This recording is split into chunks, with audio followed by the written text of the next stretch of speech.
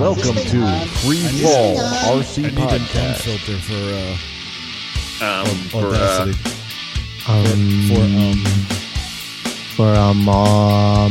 Audacity. Yeah. Stop it, dude. You're hurting my ears. Okay. Fulfill. Welcome to another episode of Free Fall RC Podcast. I'm Steve, and here with me is Kevin. Hey, guys. Fred.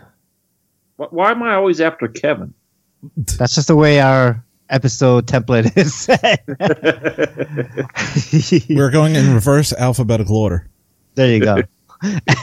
And returning to the show, our very good friend, Chris Rybert. What's up? What's going on?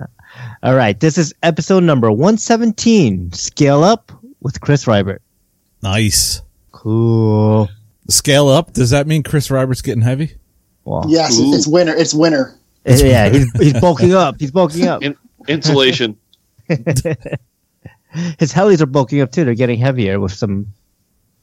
No, they're Body just getting pieces added larger, on. dude. Yeah, larger and heavier, I guess. Oh, and yeah. All right, so let's catch up with everyone's week. Who wants to go first? Me. I'll go first. Yeah, Kevin, why don't you go first? You never go first. I never go. Well, I didn't go first last week or the week before. But other than that, you never go first. But other than that, I never go first. Right. All right, dude. So we flew on Sunday, went down to the field, and I got the chance to fly my 285. I brought my 255 with me, but I got a chance to fly the Oxy 285, and I haven't flown that in a really long time, probably a year. I had the tri-blade head on it, and I switched it over to the two blades. And I wanted to do a little experiment, flying the 255 for a while and see if there's any difference. I have the same exact motor ESC setup, the same exact batteries, the same ESCs. It's just larger and, stretched. Mm-hmm. And I can definitely see a difference. I have to check my pinion though, because I think I have a different pinion on the motor, which could definitely make a difference. But man, I had that thing tick-tocking and doing a bunch of stuff. And it really felt good. It flipped over on like a dime, dude. It was flipping inverted like crazy on really quick. But after one of the flights, you guys were standing there. I came down and I lost the ball link out of the swash plate. Yeah. Just right as I was coming into land, it let go, and it was just like the helicopter was on a string getting tossed back and forth, and then it just came in and made this really wicked sound. It was just like whoa. Yeah. So then, dude, I don't know if you realize this, but I had a couple more flights, and it was flying pretty good, doing my normal crazy whatever, And I had another battery pack, and I put it in, and I had it on the bench, and I'm giving I'm moving the sticks around a little bit, and I'm watching like the ball links move again on the swash plate, and I turned around and I looked from behind, and I noticed that the anti-rotation thing is just gone. The little bar that goes into the anti-rotation bracket is just missing. And I don't know if that was missing the entire, 6 flights I did, or... Wait. The rotation bracket was there, but the pin. The pin was gone. Yeah. Oh, boy. Okay. Just gone completely. And I don't know when it fell off. You couldn't have been flying for a long time without that. That would cause your helicopter to act all weird. I don't know. Like I said, I don't know when it came off, but it was definitely gone. And it was funny because one of our members there, John, was asking me all about the Oxy, and he was looking to get something smaller, and he was asking me about the 2 and the 3 and all the differences. And I was like, well, you can fly this one if you want to. I was like, good thing he didn't. And Devin was like, yeah, tell him to fly it now. That's missing. Yeah, right? So I was like, what the hell, man? So that was crazy. But I fixed, I got that already. I'm going to bring that to Neff along with the 255. I don't know if I'll fly that thing indoors or not with a little tiny window that we get to fly in over there. Mm-hmm. But I'm like, who knows? And I also took out the Phantom, the old DJI Phantom 3, and haven't flown that in forever. And I think since I redid my phone, I deleted the app. So I had to re-download the app, which you cannot download unless you have Wi-Fi. Mm-hmm. So thank you for you providing Wi-Fi so I could download it. And it's really not even that large of a file. And it shouldn't make a difference if I have unlimited, service or whatever on my plan. Just click yes to download it. Yep. So I download it. I get it all connected up. And it tells me I get the quiz. Have you gotten the quiz yet on these things? The quiz? No. Yeah, before you can fly, it says you can, you could skip it a couple of times, but it has like a 10-part quiz. I think it was 10 questions. Really? No, that must be new. Yeah, how high you can fly and if you're flying near an airport, what you need to do. And it's just your basic multiple choice. So I'm like, dude, what the hell? I'm like, I can't download the freaking app. Now I got to take this freaking quiz. It's like, by the time I get this thing in the air to capture anything I want to capture, it's going to be gone, Mm-hmm. Yep. But it was cool. I haven't flown that thing in like forever. It was cool. I was sitting in my Jeep flying it with the heat on because it was cold as shit. And then I got to go up to Totowa. I got to go up to the family dinner after flying field. And this has nothing to do with RC. So if you guys want to fast forward for the next 2 minutes, go right ahead. I get on the effing Jersey Turnpike and I'm bouncing the whole way up. And I can't believe how we pay for this freaking road. It's not government. If you got a business, you didn't build that. We built the road so you can get to your freaking business. We pay for that freaking road with the tolls and it's still shit. I was like, oh man, I needed a kidney belt by the time I got up there. And finally I have a PSA for this weekend. Public service announcement, and that is do not drink and go on Facebook, because apparently I was looking through Facebook and Andrew Snyder said, I'm officially sponsored by Freefall RC, and he had a Freefall RC sticker on that, and I said, yes, you are officially sponsored. So I guess we are official sponsors of Andrew Snyder and his airplane. Wait. You know what? I'm firing him. He's fired. He's no longer sponsored. I'm taking it back. He just got fired. Oh boy. Yeah. I don't know what to say except sorry, Andrew. I just have to laugh. It's funny. And that's all I've been up to, aside from getting ready for NEF and fixing a couple of things and still 3D printing more parts and got that all going. So that's all I've been up to, man. Cool. I want to hear from Fred, dude. No offense, but I want to hear what Fred's been up to. Ooh, me. Yeah. Right. Let's go, Fred. So I got some cryptic stuff written down here so you wouldn't know what I was talking about. Whoop hoops. One of my friends who flight test showed up, Miles and his wife, Jennifer. They do over-the-road trucking, and they had a haul they were doing through on Interstate 10 here. And it worked out that they were to stop at the rest area, and he had to do his 36 hours downtime. So I snuck out of work a little bit early. He and I hung out for the day. He ended up coming over and staying at the house for a bit of time in the evening. And we broke out the tiny whoops, and I got my glow-in-the-dark gates set up. Nice. Nice, and dude. we were out there buzzing around, flying through those, and having a good time. The other day, I was out with the wife, and we stopped at the History Society over in the county next county over, their museum. And I heard the grandma of the group said that the rest of the family was from this area, but she was from the Akron, Columbus, Ohio area. Okay. And I said, "Did you say Akron? I've got friends in Akron." And the kid in the group and the mom, they kind of whipped their heads around. And you mean like flight test? I said, yeah. No kidding. And so apparently the kid is a bit of a flight test fan, and the dad does something with military drones over in Eglin Air Force Base. And so, we ended up exchanging some information, and they're wanting me to go down and do a talk at the school with the ROTC. Nice. So cool. I've done that before for the local school. It went well, did a little demonstration with some of the stuff, and so I'd love to do that, go out and do a few more of those. Let's see. Last thing on my list, cabinets.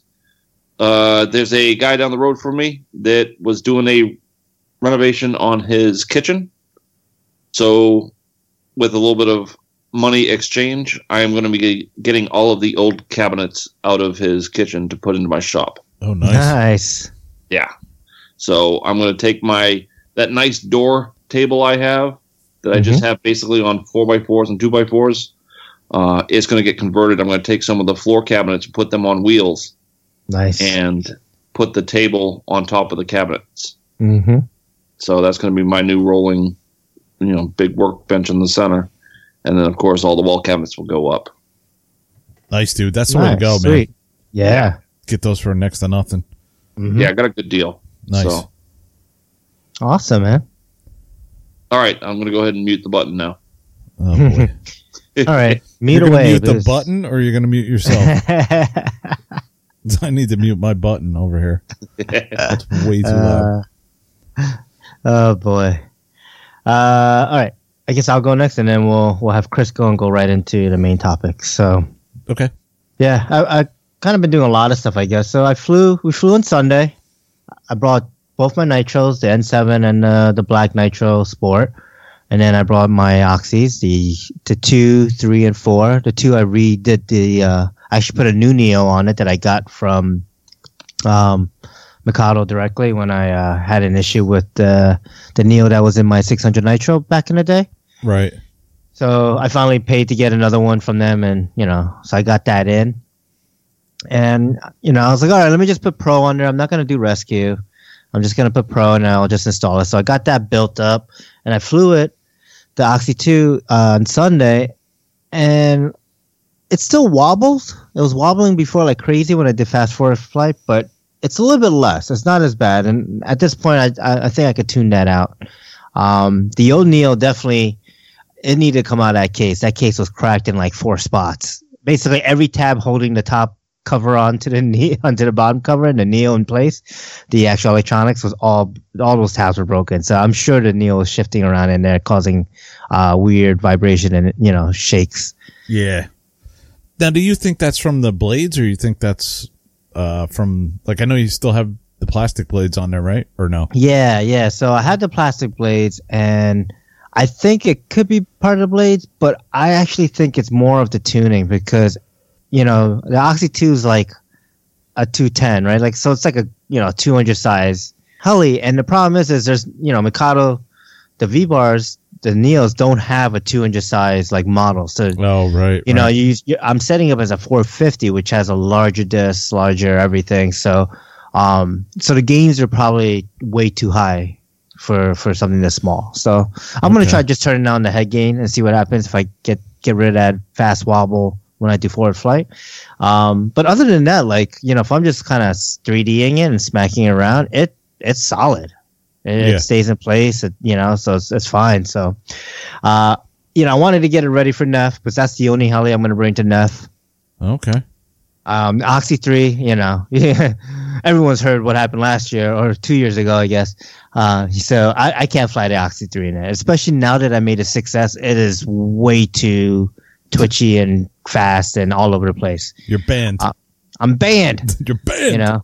I wish we could just go up to the organizer and be like, can you give the heli guys just like 15 minutes, like in the beginning of the day and like towards the end of the day? Yeah, right. Where we just have the full flight line just for 15 minutes, I'll bring my 700 then. My 690. I'll bring my Oxy 4. That'd be great. And that'd be crazy. Because that's higher than you think. I remember Dave flying that bird of prey around, and he was like, I thought he was scraping the ceilings with it, but he was way up there. Didn't he get stuck in the net?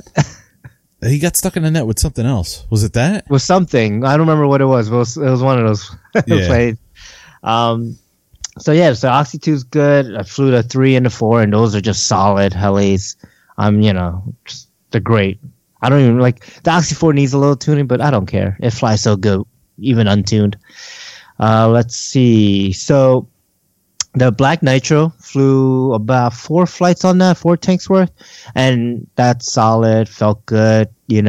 Started tuning the motor a little, and it's producing good power. I mean, I am getting this weird slapping noise from the tail belt. And if any of our listeners know what it is with the Black Nitros, I don't know if it's something specific with the Black Nitro, but I'm getting like this little slap noise, when I spool up, and sometimes during the flight. The belt is super tight. My tensioner is like sticking out of the side frame. That's how tight it is. And it's still making like a slapping noise. So, yeah, if anyone has any ideas, let me know. Okay. But yeah, I ended up, it's like, okay, so now it's time to fly the N7, and I fill it up, I take off, I do about half the tank, and, Devin, I wanted Devin to try out the N7 with switchblades on it, because for me, when I put the switchblades going from the Cyclones, the cyclic rate increase, I would say by like 30%. Like it flipped over so much faster, so much more response. So, he never flew switchblades on the N7 before. So, he wanted to try. So I called him up. I landed. He took the heli up and did like, a couple of minutes flying it, getting used to it. And everything was fine until he goes up to do an auto. So he does these big inverted autos. It goes up like, I don't know, 300 feet, 400 feet. And then like, flips the heli over, comes down, inverted, and then kind of pops it up and over. And as soon as he like went from, positive to negative, collective to pop the heli up, I hear like a grinding noise. And I'm like, okay, whatever. He's not under power. So it's just boop, he flips it and then lands it. And come find out that the front transmission gears, the bevel gears or umbrella gears or whatever people call it, stripped out. Wow. Yeah. I was going to ask, did he flip the belt over? Is that what he did? I wasn't sure what Flip the belt over? Yeah, because that's what he did to mine. When he flew my 690, he flipped the belt over. You're confusing me because there's no belt on the 7. So I'm like, flip the belt over. No, so yeah, I don't know. It's just stripped out, and I don't know if it's because of the cold or, just wearing down. But like, I mean, I lost like pretty much all the teeth, and a big chunk of that crown gear is gone.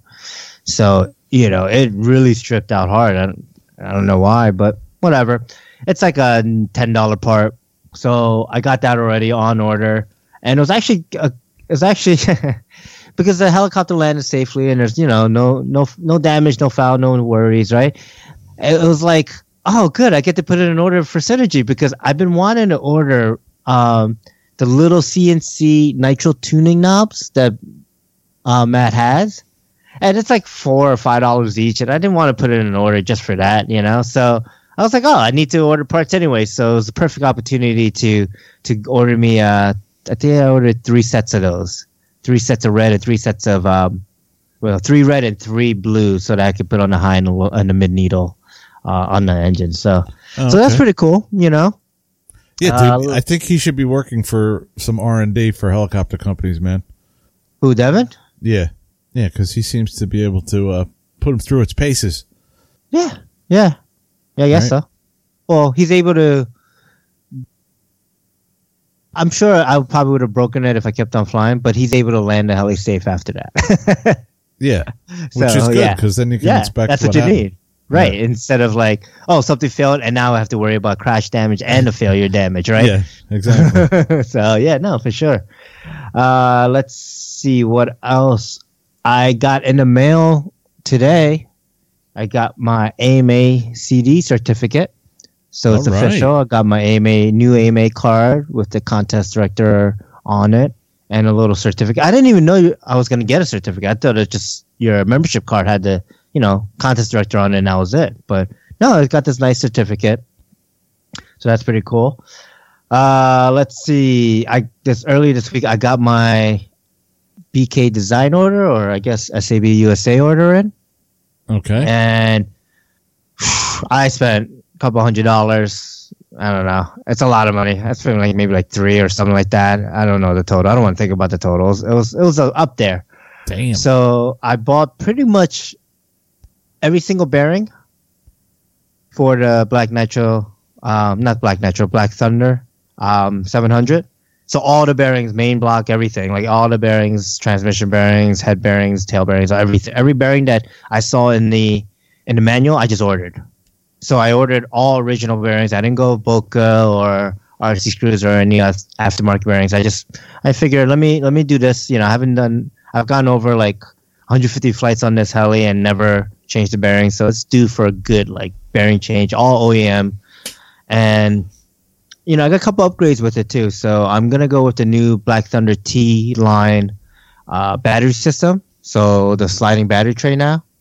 Okay. And I got a couple landing skids that are the white and the yellow ones because I wanted to use the white on the Black Thunder, and then the yellow ones on the Black Nitro Sport since it already has yellow. So yeah, I got that in. Dude, you won't realize how bad or how different new bearings are until you actually put those in.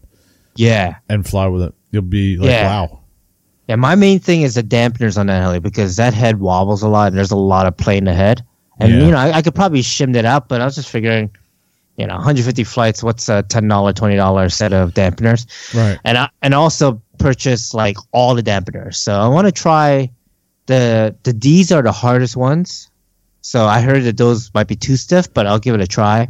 And if not, then I'll bring them down to the C dampeners, and which are like the medium hard, I guess, whatever. Okay. Let's see, what else did I get? I got a new soldering iron. Really? Yeah, I went and joined the yellow and blue Haku FX888D. All right. So, yeah, I think eBay one day, I forgot what day it was, but they had some like 20% off for anything you buy on eBay. So I was like, all right, screw it. It's time I pull the trigger on this. So I got it for like $70. Oh, that's a great deal. Amazing deal, right? It was like 75 maybe, I think. And it was free shipping because I found it for 95 and they took 20% off. There's no point in buying any other soldering iron than one like that. Or I really recommend that one because I've done 10 gauge and I've done like 24 gauge with that thing. Like I've done everything in between. You got to get that. I think it's the TS100 or the TS1000 iron. It's awesome. Oh yeah, the small one, yeah. That's definitely awesome for field. Mm-hmm. Oh, okay. Field repairs and stuff.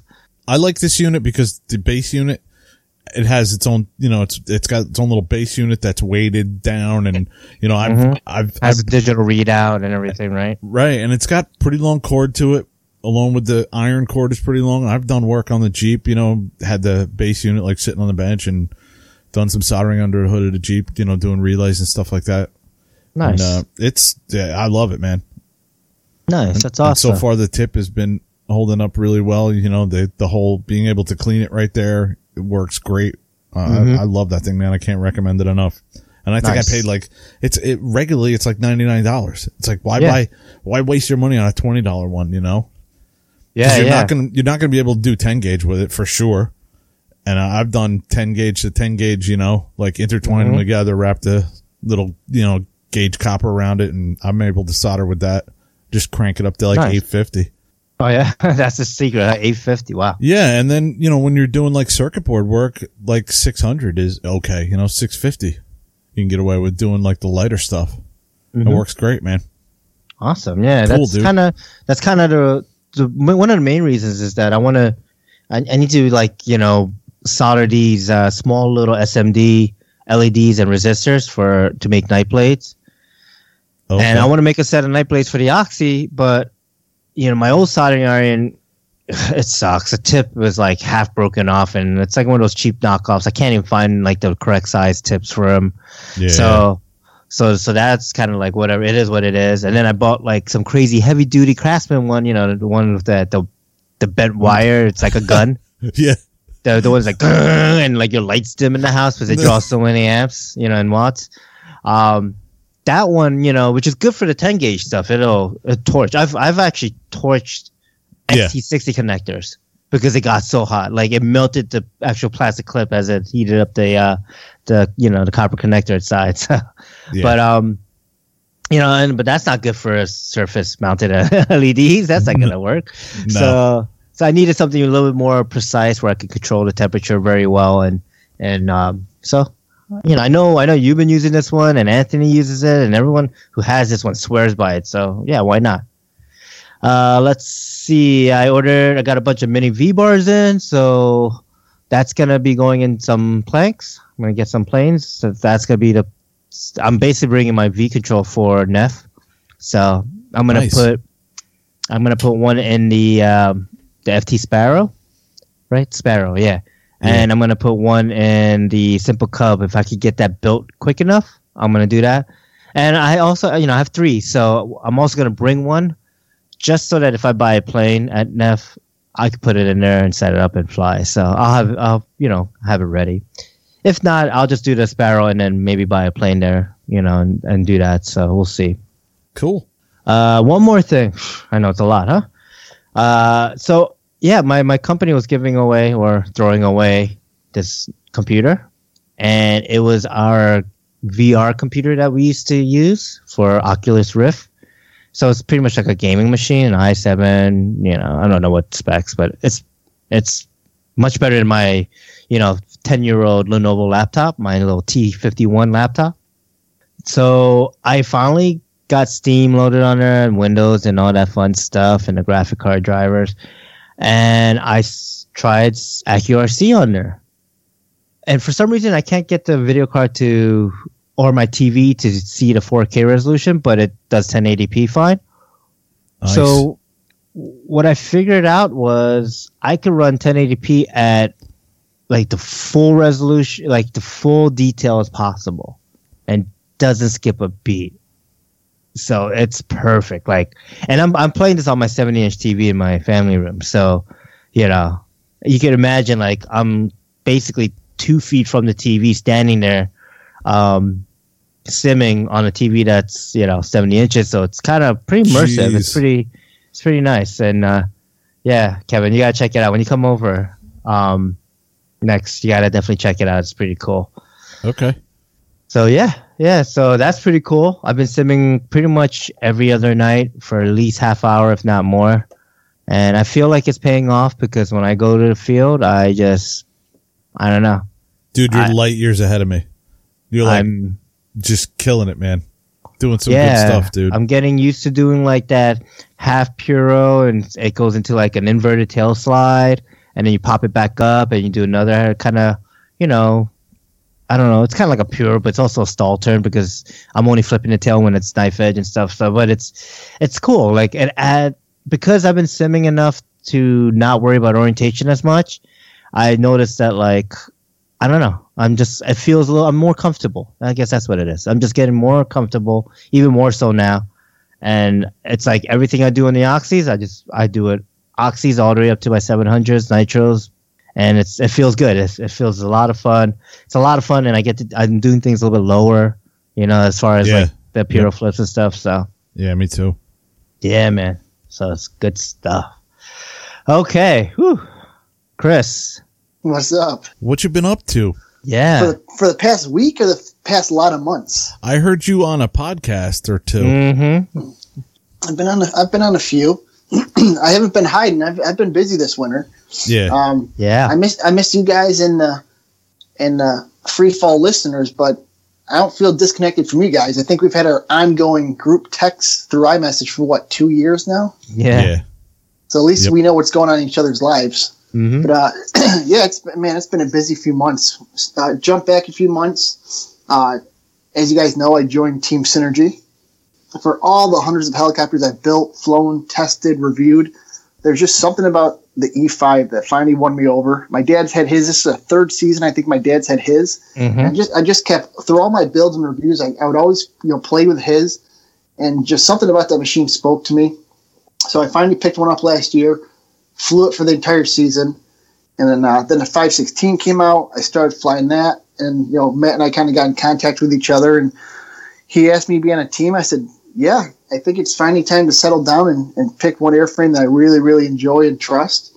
So I joined Team Synergy, and Nice. I got a chance to go to OHB this year. Steve, I got to hang out with you a little while. Yep. Got to do noontime demo with Matt and Puro Pete, which was really awesome. Mm-hmm. Pure And since then, I didn't want to bring my Synergy 516 down to OHB just because I was there for one day. So I actually borrowed Chris Nuts, ended up buying it at the end of the day.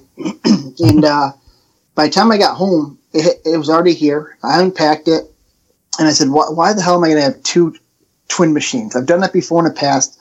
One of them always sits on the wall. I end up not flying it.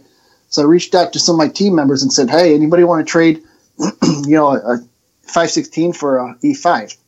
Because I had planned on doing some type of new build. Because since last year with the E5, I was loving it. I go, I'm going to try this stretch. So my E5 went to a 626 stretch, and I really enjoyed how that flew on 6S. And some of the team members had an E5 super stretch on 6S. So one of my team members traded me straight up airframe and blades for airframe and blades. So I got a E5 Super Stretch, and it had 5/16s. I'm sorry, it had 7/16 mains and 1/16 tails. Wow. And then I ended up kind of mirroring his build, and I went with a Scorpion 890 kV motor, same identical electronics as my E5 was. So MKS servos, Castle 120 HP speed control, and the Scorpion motor being 890 kV. I'm running on 6S, all up weight with a 5,000 milliamp pack, 8.4 pounds. Wow. The thing flies like a feather. Like if anything's in match my flying style, it's that machine, because I can bump it up to 1,800 RPM in bank 3 and smack it around. But most of the time, I'm just cruising around at 1,400 to 1,600 RPM, bank 1 and 2, and it just full 3D. Even at bank 1, full 3D capabilities, parallel flips. So TikToks are a little bit slower, but sure. So my question with that is, with a helicopter that light, because I'm interested in actually building one of those, and seeing your videos and you rave about it, it really makes me want to get one. So my real question is, regardless of the head speed, right, 14, 16, 18, when you do a move, right, it's so light, and I'm sure you get so much hang time. Do you actually have to force it down? Yes and no. I mean, my Piro flips are still ugly as hell, so I lose altitude with those. But for the most part, it's point and go. I definitely feel in autos. Like, I don't have to slam negative like I used to for all my autos. Sure. I just put it mid stick and let it just come down. And if it starts to, if I hear the head speed slowing down a little bit more, I give it a little bit negative. Mm-hmm. And it's still coming down at mid stick at 0 pitch. By the time I get to the bottom, I can still do a 180 and flare it and set it down perfect. Wow, that's got to be your auto machine right there, Steve. Oh, hell yeah. Oh, yeah. The second flight on it, I was out there starting to do rolling autos with it. I mean I'm still 200 feet up, but I'm getting used to it. Yeah, no, I mean, think about, an 8, what'd you say, 8.5 pounds? Yeah, 8.4 pounds. So, 8.4 pounds running, let's just say, because I fly for Switch, so it's running a Switch 713s. Damn. Which are the old edge blades, right? So they're heavy, so they have so much inertia. When you auto, oh my god, I don't know. I gotta do it, man. It sounds. I just posted a video, I think a week or two ago, on my YouTube video, or my YouTube channel. At 1,400, it sounds amazing, because you can just hear the blades farting and talking, and a lot of people think, oh man, that's a battery pack killer. I'll tell you what, the electronics don't care. I come down after a 4 to 5 minute flight, a basic 3D at 1,400 to 1,600 RPM, motor lukewarm, ESC lukewarm, the battery, I come down at 8.5, or not 8.5, what is it, 3.85 volts per cell. From what I can see, I'm not killing packs. I think it's actually healthier with my flying style than if I go up there with my 5/16 and just beat the snot out of it for 3 minutes. Yeah. So there's no way that your voltage and your amperage and your time is gonna kill. If you're getting in a considerable amount of time, and your voltage is, you're not dropping them down, and you come back down and your amperages are not crazy, you're not drawing a lot of amps, there's no way you're going to kill anything. I don't know, maybe somebody can explain to me that I'm wrong, but I've heard that same comment about me. When I do the 800 head speed and the 1400 and I think 1900 is my highest on the logo, that I always hear how I'm going to kill the motor running at 800 head speed. And when I come down, I got 89 amps, it's I'm not drawing a lot of amps, and my times are 6 to 8 minute flights, going back and forth between, different banks. So I don't know, dude, I'd love to hear somebody tell me that I'm crazy or that I'm wrong. Maybe it's a Cullum thing and the C rating on it. I don't know. I think what it is it's the, it's a timing on the motor, because you're running the motor at such a low throttle position, with the gearing, that becomes a problem. But Chris's is not, because you have it geared properly for that KV, right, and the voltage. So yeah, it's got a lower pinion. I think where people think of 6S and 600 machines, I think they're thinking back to people being heavy heavy collective junkies, and I'm not even close to my threshold for my overhead. I mean, if I was ignoring a Castle overhead, if I bumped it up to 1900, 2000, I ignored all the settings and theory behind it. Yeah, I could probably kill a 6S pack, but I don't think I'm putting half that equipment through anything. Yeah, because after you have it geared right, you know, if you have it geared right, I don't think it's gonna matter. Like, yeah, with the 570 being on 6S, that it's a heavy machine for the blade and the motor size and the KV, you know, and that's why I feel like that's why you kill packs on like a 600 size heli. Well, and that's when I've heard the alarm, is when I've flown the 570 with the 6S, and it's been a shit battery that I bought used. Yeah, that's when I hear the Mike Tyson's punch out, dun, dun, dun, you know. yeah. Warning voltage.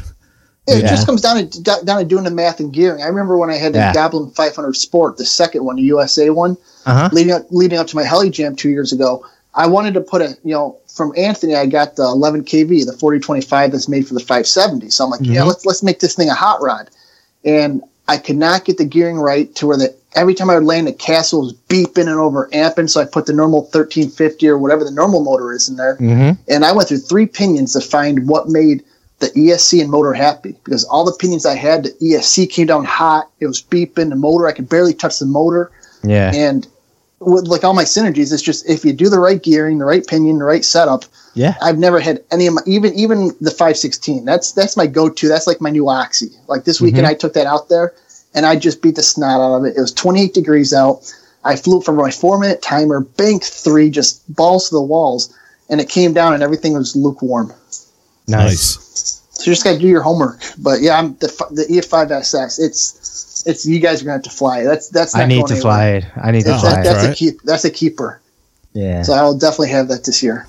See, and that was something when I first was starting out and getting into it, and I'd hear like the RCHN guys talk about all these different things about pinions and all these ratios and stuff like that.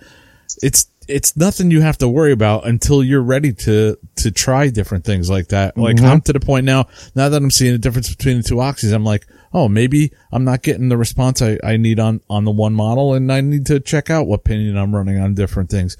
But you can still learn to fly on something, right out of the box, and, something set up where you don't have to worry about that until you need to. Yeah, and exactly. I like using Castle. Castle's my tool for finding stuff out, because back when I did all the Goblins, it had, your set pinion for this head speed. Everything was in the manual. So you pretty much use a stock pinion, and you bought the ESC motor combo to what SAB recommended.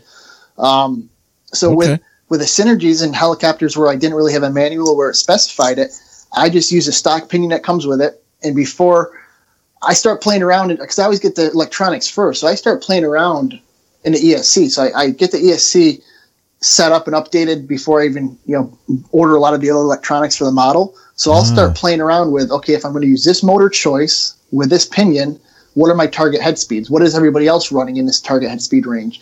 So I actually use a Castle to help me decide what pinion and motor is going to be best for me. Oh, I see. Okay. Nice. Cool. So yes, I've been having a blast with that. I just picked up, I wanted to have a variety this season again. So to join the hangar with my Twisted Hobbies Velocity, because I'm going into season 3 with that, which is amazing. Close to 200 flights on it. I'm always browsing Motion RC. I'm amazed at what you can get in the plug-and-play models for under $200. So I just picked up, it's an 1120 millimeter 3D foamy. It's called the Tech 1 Revolution. 3S setup. It uses a 2250. It's got I think 1,000 kV motor, 4-channel, 1 servo per aileron. So you got rudder, elevator, you speed control. So ready to go. $159 shipped to my door. I get this thing out of the box. This is where we get all the jets from too. The Motion RC is big on their jets, and I've had 3 of those jets. Kevin, you've got my old one. Yep. So their track record for what they sell and their customer service is bar none. So $159 to my door. I get it about 2 weeks ago. I pull the thing out of the box. I'm literally flying it like half hour later. Nice. You just like the jets, the wings have a carbon spar. You fish your aileron leads up to where the receiver is going to go. Each wing is held on by 1 screw. The landing gear pop in 1 screw. You do have to use a little bit of glue for that. The horizontal stabilizer, you use a little foam tack to glue that in. And then the hinges for the rudder, also foam tack on that. So I didn't really fly it that day. I waited till the next day to fly it. But threw a V-Bar Basic in there, did a quick little setup, and put 5 flights on it. It's no Velocity. The Velocity is definitely my Smack 3D foamy. I think this is more of like a pattern acrobatic 3D foamy. But again, I can't. The day I did fly and do the video was kind of windy, so I really didn't give it a fair trial yet. But I think it's gonna be fun to just something next to my Velocity to bring to fun flies and stuff. So that's been a blast. Building like crazy for a cold, slow winter. I've been nonstop with friend and customer builds. Oh my god, I rebuilt my buddy's Blade 360. I went from a trio down to a 2-blade. Got that set up for him. Flew that last weekend. I rebuilt his Oxy 3 for him. My buddy George, who I built the Fireball in 424, he just dropped off Oxy 4 last weekend. Built that in 8 hours. Nice. Made that, flew that 3 times on Sunday. My other buddy I met in Syracuse off RC Heli Hangout, I helped him get his Synergy 516 going. He came up 2 weeks ago. We flew that. So for being in the off season, I've been nonstop with builds, which is great because they're not mine. So I get to have the fun of building, flying, and giving them back, and it doesn't cost me a dime. Sweet, man. Nice. And then the biggest thing that was kind of the I was waiting. I could finally release it. Is I stuffed my Synergy E5 into a scale MD500 fuselage. Yes. Awesome. And it was some work. It brought me back to my scale years. So I get it, and it's as you guys know, all the Roban fuselages that we've talked about in the past, they're based around the original T-Rex, 450 up to 700 size machine. So I had my doubts that it was going to work. It's a 600 size fuselage, so I was hoping I could shove my E5 stretch in there, which was 626. Nope, Matt builds his stuff big, so that was not a true 600. When I first laid the naked E5SS or E5S next to it, it was about 6 inches longer than the fuselage. I'm like, oh well, there's failure number 1. So my parents were coming over that night to hang out and have some dinner. So I'm like, Dad, can you bring your E5 over? I just got to check something. 15 minutes later, I bring his E5 up, and it's nothing but an airframe and a boom and a head. I had ripped off the canopy, the landing gear, the tail case, set that next to the fuselage, and now we're talking. Now we're actually a little bit shorter than a 600-sized fuselage. So I got over the first hurdle. Second, and we'll talk more in the scale process. So it was a lot of hurdles. We'll talk about it in the main topic, but it works. It flies amazing. It's awesome to be flying scale again. And it looks amazing. It sounds amazing. So I've been having a lot of fun with that. There's a couple build videos and flight videos out there of that. And then lastly, Motion RC. They are now the U.S. distributor for Roban helicopter fuselages and kits. So I've actually been working behind the scenes with them for the last 6 months, helping them bring their new scale line out to the market. So I've been busy, and I think it's going to be a make scale great again here. Nice, dude. Awesome. Yeah, I just actually ordered from them for some parts for an S-Bach I got, and got them in a timely manner, and I'm already ready to fly that thing, man. Already fixed it. Nice. Yeah, their turnaround is 2 to 3 days from hitting click and order. Yeah. That's awesome. Let's go into our main topic here. Okay, so first of all, why an MD500? Why did you pick that as a scale? Bill, your return to scale, I should say. The flying egg is what most people refer to it on the forums. And now that's all I see when I look at it. MD500, I've built 7 of them before, ranging in size from 250, 450, 500, and now 600.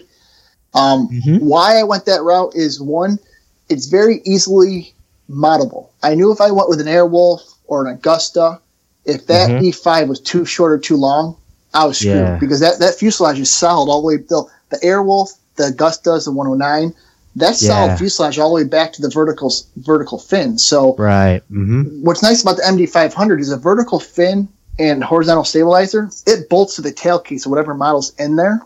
Yep. So I knew going into it, if I could get this to fit, if the model was either A, too long or too short, I could trim off the fiberglass of the fuselage. Yep, so that's why I right. went with the MD500. It's the most versatile kit out there to first build, because I've seen people put, T-Rexes in there, T-Rex clones. I've seen people put Blade 450s in there. I mean, if you have a helicopter that's in the ballpark, whatever size that fuselage is, in the MD500, with a little modification, you can get it to work. You want to jump into what I had to do to get my beautiful E5 in there? And it's the Magnum PI helicopter. Yes. Yeah. Yep. TC. Nice. Yeah. So what did you have to do? Like how much modding did you have to do? So so how do you even approach that? What was your first steps? Kind of, describe like the whole process. First process was ordering it and getting really excited to say, I'm going to do scale again. I didn't leave scale for any bad reasons. The time when I flew for RC Aerodyne, I was a factory pilot for them for close to 3 or 4 seasons. And the only reason I had to leave RC Aerodyne with an open door policy was Haley was born. So our first child came. I had a commuter car and a car seat. So right there, I lost space in a truck or an SUV because my last scales I had before I left, they were 800 size super scales. Yeah. So I left on good terms, but I missed it. Every year it's a fun fly. I have a lot of people that come I only see once a year, and they're constantly saying, I can't believe you got out of scale. Do you miss it? Do you miss it? Yes, I missed it. So first step was order the kit and pray that the E5 is going to fit in it, because that's the only caveat there is I fly for Synergy now. So if I'm going to do scale, I hope to hell I can shove a Synergy in it. So kit comes. Again, it's the same night my parents are over, so I made sure my dad was bringing his E5. I get the thing out of the box. I set my dad's E5 next to it. I go, oh, it's game time. I now know it's going to fit size-wise with a little bit of modification. Nice. So my parents are upstairs playing with the kids. Wife's yelling, why aren't you up here? I'm like, I'll be up in a few minutes. So first thing I do, I go to slide my dad's E5 in. I get the thing literally in about 6 inches, and bam, my first roadblock. I'm like, what am I hitting? For those of you guys who don't know, on a Synergy, could be with the other models, but with a Synergy E5 especially, the elevator servo, it's not inside the frame. The horn and part of the servo is inside the frame, but the entire, about 3/4 of the body of that servo, it sticks out the rear right or left side, depending on which side you mount the servo. So as soon as I tried to slide the E5 down into the fuselage, I was hitting the wooden bulkhead in the top of the fuselage. So I'm like, okay, well, what do I do here? And I'm looking at it, I go, there's no way I'm going to be able to do this without cutting a slot in this fuselage. I'm going to have my E5 in a fuselage, but I'm going to see a servo sticking out the side of this beautiful fuselage. Yeah, no. That's no good. So I'm like, how much can I get done while my parents are here before the kids go to bed? So I told my parents, I'll be up in 10 minutes. So I go out to the garage, and I immediately start taking my Dremel and dremeling all that wood former away down to where I could just start to see the white fiberglass body. So before they actually left, I was able to get the Synergy slid all the way back. I was still hitting out the fuselage, but I knew, okay, the wood's out of the way. That's step 1. Step 2 is I'm still just hitting the side of the fuselage with the body of the servo. So I'm like, well, I've done enough work. I go out, do family time. They leave. Boom, back downstairs that night. So I'm like, how can I make this work? How can I do this to where it's going to look good, fly safe? And I'm looking the model over. I go, the only thing I'm really hitting here is the elevator servo. So I got some shims, and I realized if I shim the servo into, I had to take the Neo and move it over like a 1/4 inch off center, just a little bit. So I undo the servo and just push it in, let it lay inside the airframe, and then bam, thing slides right in the fuselage. I'm like, oh, I'm golden. Nice. So I ended up putting 4 shims under each servo screw, shimmed the servo in. So boom, now my servo's rock solid. But crap, my geometry was off by good 30 degrees, because now the ball on the servo horn is on the outside, and I'm just at an angle. So I'm looking at it. I'm like, wait, I have a lot of room between the servo body and the horn. So I flipped the ball 180 degrees. So now I've got the servo ball on the back of the horn. Geometry is dead nuts. So step 2 is good. It's in the fuselage. Now that you've got your scale model in the fuselage, you've got to work on your height. Is it tail boom straight? Is it head straight? Is it tilted? What's cool about the Roban kits is they give you either wooden blocks, or in my case, they give you plastic riser blocks. And if I stack 2 of the plastic riser blocks on the back, 1 in the front, this thing was square in the center of the fuselage. The boom was perfect. I was like, yes, we're golden. In the back deck of the fuselage, it was blind nuts, like 1040 blind nuts or whatever. So I didn't want to do too much modification inside the fuselage. I want to use those existing holes for the blind nuts. Mm-hmm. So what I did was I marked on the E5 where those standoffs need to be. So I actually took out the rear battery tray, because I'm flying at 6S. So I took out the rear carbon tray, re-drilled holes, and just took my rear landing gear mount, the aluminum standoff, brought that forward about an inch or wherever it needed to line up, remounted it, that lined up. Okay, so we're good there. Now the front ones, I just drilled holes, and I used long 20 millimeter, by 2 screws, and I couldn't get to the nuts because of how the wood framing is in the fuselage. So I just took my canopy reamer, did 2 small 1/4-inch holes in the bottom of the fuselage, so I can get my driver up there to tighten the nuts. Yep. So now I have my E5 in there. It's solid. It can't move anywhere. So now I have a airframe bolted into this baby. It's not going anywhere. So go to the back of the fuselage, see where my tail case needs to be. I ended up cutting about 1.5 inches of fuselage off with my Dremel, made it look nice, ran my black marker around it, tail case fit, we're golden there. Last step is tail push rod. Back in my Chaos and RC Aerodyne days, I used to use a Sullivan rigid push rod kit, and I used to make my own push rods, and I would just electrical tape them to the boom. Oh, that worked, but you lost a lot of tail authority because it's not a rigid system. Sure, yeah. What I like about the Synergies, it's just a solid carbon fiber push rod. So all right, what's the simple case here? So I took this E5 back out, slid it back in, and saw where the push rod was hitting the fiberglass of the fuselage. I simply took my Dremel, drummed a little oval so it had a spot to push out through the fuselage, and I took the push rod tail guide that normally mounts in the center, slid it up about 6 inches off the E5 so it could still be in the fuselage, not hit the fuselage boom, but still give me some rigidity for the tail control rod. And slid it back through, rebolted everything back up, put the tail case back on, glued the landing struts in there, waited till the next day, and got them made in about 9:30 the next morning. Things shaking like crazy because now I just added a couple more pounds to a perfectly flying helicopter.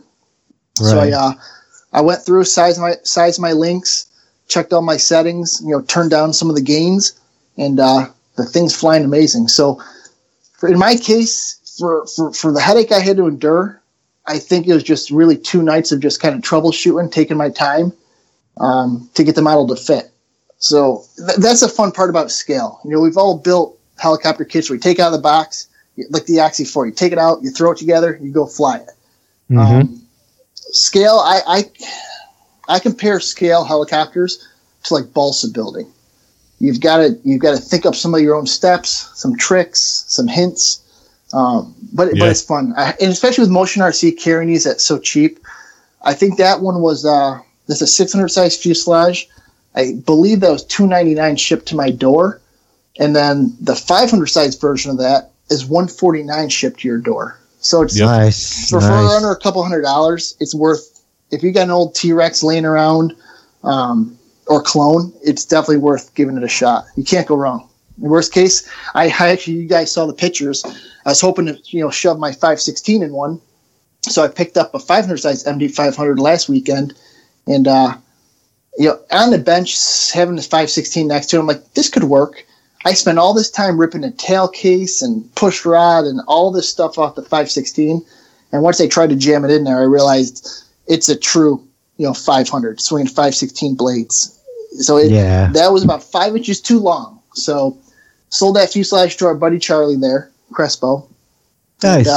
And realized if you're going to do a 500 MD500 or Airwolf or whatever, you need a true old school 500, which swings 425. So you definitely want to go T-Rex 500 or clone for the small stuff. But it's been cool. I've got navigation lights sitting on my bench. Once I get some time here, it's going to get full navigation lights. And then nice. I'm watching videos where people have the sound machines where you actually download the files for an MD500 so you can get like the turbine spool up. Yep. Oh yeah, nice. Yeah. So there's no end to what you can do. Mike That's Welch, cool. your buddy Mike Welch, I've been talking with him. Mhm. He's been building that Jayhawk, and he's Yeah. been doing little tricks here, and now he's doing scale details in the cockpit. I've seen people do pilots with like little cigarette packs and fire extinguishers. So there's no end to how much scale you actually want to go with scale. That's awesome. Now, I noticed that some of these helicopters, like the Black Hawk and the Cobra, they have the tail that's kind of like, it's not your regular, it's like a bent tail almost. It angles up. Elevated tail, yeah. Yeah, raised tail. Now, did they sell, I guess they sell some kind of way to do that Yep. in an RC version. Yeah, so back in the day, they used to have what's called a flex drive, which used it was almost like a piano wire that went okay. between two sets of bevel gears. Since then, in all the newer kits that Roban sells, you're either going to get like a torque tube tail boom extension with a gearbox, or it might be a belted extension. So you definitely want to do your research and find out what model you're going to put into it, because when Roban built the stuff with the raised tail, they were basing it off the T-Rex stuff. So if you had a T-Rex 600 or like a Chaos 600, say it was a torque tube version, it came with an extension. So yeah, you're taking whatever kit it actually needs, and they have all the parts supplied in the kit to take yours and continue it up. So if it's belted, they give you the angled 45-degree plastic piece with a longer piece of belt or with a longer boom, and then they give you a longer belt to complete the loop for the angled tail. Oh, very cool. I never got into that stuff, the angled stuff. They do have the Magnum PI colored version too of the Oh, MD500. They'd have to. You never got into well, I think the angled stuff is more military. Yeah. Definitely for I think the Hueys like that. I know the Apaches like that, and the Cobra. One of my bucket list helis, I never got to do it before. It was in talk of being designed, but it wasn't designed yet when I left RC Aerodyne. They have one of the 800 size, like the big, the super scale ones where it's got all the mechanics built in. Mhm. They have a EC-135 Eurocopter, which actually has a full 12-bladed Fenstrom tail. Yes. Yeah, that thing's cool. Amazing. Wow. So yeah, I think it's going to be a good year for scale. I got a lot of great comments when I was finally able to post my video once Motion RC did a release. Had a lot of people coming out and saying it's great to see you doing scale again. I'm sure you missed it. So I got a lot of great comments, and it looks like a lot of people are starting to try scale, and it's fun. If you have a machine you love like my E5, I mean, other than doing some modifications to the fuselage to get it to fit, as far as your flying model, I literally lowered my rates by 20% and upped my expo. That's the only thing I had to change to get it to fly scale. Okay. It's a 3D machine inside a fuselage. It's no different than without a body. It's just a little more. You want it definitely a little more docile. Yeah. So did you do the? I guess what is it? It's I don't know what they call it, but basically, you stagger the pitch so you have more positive than negative. No, not on this. Just because the E5 was set up, it was flying perfect. I didn't want to mess with it, so I'm not taking off until I'm probably 4 or 5 clicks above mid stick like normal. A little bit more just because of the weight. But, back in the day, yes. How we used to do our normal 0 to 100 linear curve where we have 13 negative, 13 positive. Scale guys do it a little bit different. I think it's just for taste, basically. But how my old scale setup when I used to fly like Spectrum and Futaba, because they're so heavy, they're going to come down regardless of wind. Yeah. So what we and I'm sure the guys still do it, but I don't anymore. But we used to do, it'd actually be the bottom stick would actually be -5. You don't need much more than -5 to bring down a 10 to 20 pound machine. So -5 at no stick. At mid stick, instead of being 0, we were actually at +5 degrees of pitch. So at mid stick, when you were holding your hands at 0, you're actually flying the helicopter at that point. And as far as high stick, we really didn't go over 9, 10 degrees of pitch. And if you ever stood next to me when I used to fly my scale machines, I don't think I was ever more than a notch above center stick. And my fingers looked like they barely moved. Because you take a 10-pound plus machine and you just give it a little forward collective, it just starts moving. So you're really not moving your sticks that much. But yeah, I'm so used to the E5 how it flew. I didn't want to mess with any of that stuff. Everything was set up perfect. And again, I think that's just a preference thing. just because the guys are used to their hands not moving much, so they might as well have them both at 0, stick position on each. I'm pretty sure I asked you that question when I set up my 450, and you were like, "Yeah, just fly it and see what you think. You probably don't need much." And I don't think I changed anything. I think it's just normal 3D setup on it. Well, it's weird because we're used to setting them up, 0 pitch in center. That's how you set your blade track, and that's how you set your head up. So doing it outside of norm, it kind of messes with your head a little. Yeah. I don't see a reason for it. I mean, if the old school scale guys do it, they're going to stick with their ways. But like I said, if I've got to go a couple of clicks above mid stick to get the thing flying, it's no different than if I was flying a heavy gas or something like that. Yeah. Nice. It's fun. Oh. So Kevin, what dust off that box, man? I know you keep talking about it. Dust off the box? You've got that scale. You've got that 500, man. It's time to put an order in. Yeah, definitely. Well, I finally got the head for it, and I've been researching what's a relatively good but cheaper motor. I'm not going to be doing 3D, so I don't need something crazy. So I've been researching what kind of motor to put in there, and it's and servos too. Just that kind of thing. I'd probably go with a Hobby Wing ESC. But yeah, definitely, man. I mean, an Airwolf 500 scale for $150, dude. How can you go wrong with that, man? That's going to be crazy. I would say just go with anything you can get. If you get a T-Rex 500 motor, just put that in there, or a Castle ESC. It doesn't matter what you put in there. It's just, because you're going to be docile with the flight, that you're never going to really need to push any of the electronics, to the degrees we push 3D machines. So right. Yeah, so you're not. You're not taxing any of that equipment. A lot of guys run the line stuff. I know the bigger guys, they run the 750 and 800 MX motors. Yep. I flew Phoenix Tech back in the day. That's what Cliff carried. But look into the Align stuff. See what guys are running for the Aligns. KST servos. They're a great cheaper servo. Just if it's going to be fly a couple times a month, why spend the money to have quality electronics if the machine sits there most of the time? Yeah, no, exactly. Servos are the biggest. One of the obviously all three components are the biggest things that I've been looking at, but servos definitely too. I've been looking at where I can get something. I mean, I don't want to put top of line BKs in there only because I'm not doing 3D. I would just be tooling around with it. That's why I would just be just browsing all the used forums and just be all right, who has a used motor, or just posts in search of, Yeah, I was following one on Facebook. Just off the top of my head, I think it was a motor, and it was he kept lowering the price, so I've been just checking that kind of stuff out. Mm-hmm.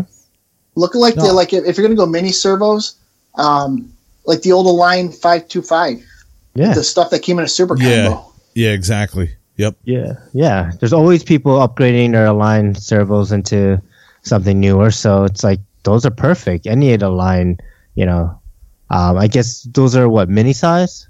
Yeah. On the 500s? Yeah. Yeah, cool. Definitely. That was what I was actually everything. looking at. I think everything was mini back in the day. It was mini Cyclics and Tail. I don't believe it had a full size on it. It was all minis. Nice. Yeah, man, get that thing going. Yeah, so definitely. So what's your are you just doing some work with Motion RC, or are you what's your involvement with them again? I'm part of their new heli team they're working on. Signed an NDA with them, man, probably 7-8 months ago because I knew what was coming, and then I've just been helping them on bringing. Okay, here's our first line of fuselages coming in. What do we need to order for electronics? So I helped them get set up with MKS, and they've got Castle speed controls. They got Scorpion motors. So I've just been in the background helping them out. What electronics should come with what, helping them with pictures, videos, and. Yeah, so it's myself, a few other guys. I know Mike Welch is helping out. So we're kind of they haven't really announced it, but we're just kind of behind the scenes heli team getting the ball rolling. You'll see more from me in the future. That 500 was my first feet in the water to see if the project was going to work out and see if I was happy to be back to scale again. Yeah, no, that's awesome. So I'd say keep an eye out for Motion RC. Keep motionrc.com in your favorites, and might see some cool stuff coming down the road here in summer. Yeah, definitely. And those guys are awesome, man. They do some good stuff. They have some awesome stuff on their site. Yeah. I love the prices of the free wing stuff, the planes, man. Yeah, I mean, they just EDFs, all that stuff. Yep. yeah. Yeah, Flight Test has really been working with them on their $100 EDFs. Oh, Nice. they just keep pushing it out. Alpha Enos, the guy who does the main, he's kind of the main marketing and designer over there with the factory. He was on it. Was it the RC After Hours I listened to last week? And Yep. yeah, Right. they're killing it. I mean, $99, plug and play, throw in a battery, throw in a receiver, and you have a ready to fly, little EDF jet. And they've been killing it. Even with these little, yank and bank, toss them and land them on the belly planes. The scale detail's amazing. The colors, they got the little rivets on it. They got the canopy that pops off for easy battery change. Mm-hmm. I mean, I love my buddy's HSD Super Viper I fly, but $1,100 price tag for a foamy. I'll stick with the $169 Rebel, the $99 ones. Even the Super Scorpion I sold you, Kevin, I think that thing was like $269 plug and play. And I mean, you get a lot for the price: servos, retracts, flaps, scale details. Yeah. And they fly big too. They really do fly like a bigger jet. Mm-hmm. Yeah. Where is that plane, Kevin? I flew it the last time. I put the servo in it for the flaps, and I flew it. I got to bring it out to the field again. Yeah, I don't think I was there, because I don't remember flying that one again. Cool. One thing I taught myself, like Kevin shouldn't drink and go on Facebook. I shouldn't get like really tired and go on Motion RC if I have any money in my PayPal account. Oh, I hear you. Oh boy, Yeah, guilty. I mean, it took myself 3 nights of saying, you don't need another plane. You don't need another plane. And then I'm looking at my And then you PayPal bought balance. another I'm like $170 in PayPal, $159 shipped. I just turned my head and I pressed the phone. I'm like, oh, I hit buy now. Okay, cool. I did it. I'll tell you, dude, I took a quick peek at that while we were talking about it. That's a really cool looking plane, man. Yeah. It looks like a lot of fun. And it flies nice. like you said, good bang for the buck. It looks quite reasonably sized. The tail's huge on it. Yeah. We'll see how it holds up. Like crazy. It flies great. If the electronics end up being subpar, I'll throw some better servos in there. Maybe throw some, MKS, some nice Metal Gear servos in there. I mean, they're the loud servos. They're like what you'd find like a Park Zone or a Fly Zone plane. I mean, they're loud. They're plastic geared. Mm-hmm. I mean, I've got 159 into that machine. My Twisted Hobbies Velocity, I've got 180 just in their electronics combo on a Velocity. Metal Gear servos, 40 amp ESC. Right, so the plane itself is solid. Time will tell how the electronics hold up, but that's what's great. Everything has little wood blocks that are glued into the EPO foam. So if I don't like the servos or the motor, unscrew it, throw in some different electronics. But the airframe's solid. It's EPO. It's rigid, but it's got the flex to it. Mm-hmm. It's got a nice airfoil to it. I mean, it's a good looking plane. It's almost like a longer. It's almost like if an Extra 300 or Edge 540 were to become like a FIA or F3C plane. So I think it's a combination of pattern and acrobatic because it holds the line really well. Nice.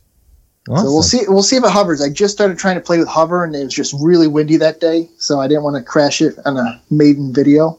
Yeah. But Yeah. we'll see if it holds up to my abuse like the Velocity. I don't know how that thing's still flying. Nice. So, Yeah. Steve, how are you doing with your scale project? We keep talking about that too. Yeah, I mean it's kind of been put on the back shelf for now, just because my garage is completely full with just supplies and stuff. I don't really have a workbench open enough to even work on that. So it's sitting on the table right now, and eventually, once I get some of that sheetrock and insulation out of the way, I'm rebuilding a couple of the tables I have in there and sorting things out. So hopefully once my garage gets sorted, that's going to be one of the first projects in the garage, I'll say. Other things like the Black Thunder that I'm rebuilding or doing maintenance on, that I'm actually just bringing in the house and, in components, right? I'll take the tail boom off and bring the fuse in, the frame in, and I'll just work on that part and then put the big stuff together out at the garage so I have more room. But that scale heli is huge. It feels like an 800 size heli. Oh, yeah. So it's like for me to try to work on that with like my Gaui sitting right next to it. So it's just like, nah, that's not happening. I need room. I need to clean up the shop first, and then I'll get to it. But I do have plans for it. I do want to block things off, cut, and just basically really go to town on that, and try to get a scale cockpit in there. Which that's what I want to like. I'm kind of been looking in Motion RCs. I want to see like, do they have any scale stuff like the accessories? As far as the cockpit, the pilots, the chairs, and all that stuff. 'Cause I know it comes with the kits, so I'm sure you can find spare parts for that. Well, there's anybody out there, interested in any scale stuff you want. Motion RC told us and told all the other guys that if you have customers, friends, if you guys are looking for something from Motion RC, from Roban, do a ticket through Motion RC and tell them what you'd like to see, and they'll look into getting it on the site. So they're open to requests from customers of what you guys want to see also. Yeah, I've definitely heard that. Yep. So, Steve, did you ever get a heater in your garage? Yeah, I have it's a kerosene heater. So when I built George's Oxy 4 this weekend, I just built it alongside. I just put your videos on play, and I just built it alongside your videos. Oh yeah, no, that was before I got the heater. I was cold watching your video. Yes. Your hands looked so numb. I felt so bad. Yeah. That was when I had a little space heater. That was like, I was basically sitting on it, trying to keep warm, but you can see my breath in the video. It was freezing. It was. Oh my god, freezing. your hands were like purple. Yeah. Yeah, it's much video. better now. Thanks. I used it just how I built the whole helicopter. I just watched your videos. Nice, awesome, man. Chris, that scale hell he's working on, he's waiting for the big Trump banner decal to come in. He's putting on the side of each side of it. There you go. Yeah, no. Oh boy. Let's see. So, what other questions do we have for Chris for scale, huh? Chris, will you be putting together a different fuse for any more Synergy models, or you think that's it for now? Just going to fly the crap out of that one this summer. No, I'm going to fly the crap out of that. The 516 proven it, it can't fit in a fuselage. I could probably take an E7 or even maybe Super Stretch and shove it in something, but I think my fleet's complete for now. I've got, my E5, which is now in a scale fuselage. I've got my 516, which is my beater. And if I want to just go relax and have a big air flight, it's my E5 SS. So I'd have to spend more money and cut something up again. And I'm good for now. I mean, you'll see other scale stuff from me. It's not going to have a Synergy in it, but we'll see. I'll be flying some more scale. Okay, cool. Let's talk about when you actually fly the scale heli, right? Like, you mentioned that you turn down your rates and you can mess with your pitch and kind of make it more docile and stuff. But besides that, like, do you have any tips on actually like flying it to make it look scale? Like if you have retracts or like just takeoffs and landings. Because I mean, you fly a 3D heli, you're autoing down and you don't have to worry about retracts, or you're taking off, you just kind of get up to speed and pop it right up in the air. Scale is different because as you have to, calmly and like act like if people are in there, right? Like not make it so abrupt with your direction change and stuff. But can you go over any of the flying, things that you need to do to fly a heli scale? Yeah, it's fun. The first trick is if you're set to medium spool up, which most Castle speed controls are, medium spool up. Mm-hmm. If you want to start off scale, make it look scale, go back in your Castle settings or whatever flybar or whatever ESC you're using, and put it on slow start. Do slow start or even put custom and go even slower. It may be boring waiting, the 20, 30 seconds for it to spool up, but it gives it a really true life effect if you're watching that blade just spool up to speed. And, sure, yeah.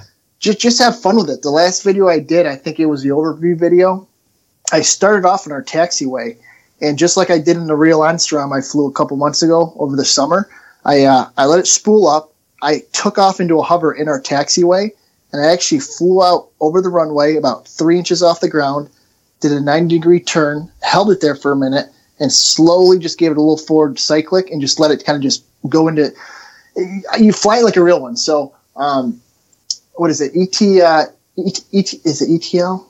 Effective Transition Lift. Yeah, ETL. So ETL in a real helicopter is effective transitional lift, and it's when you go from a hover and you just start going on the cyclic control, and the helicopter will actually put itself into forward flight.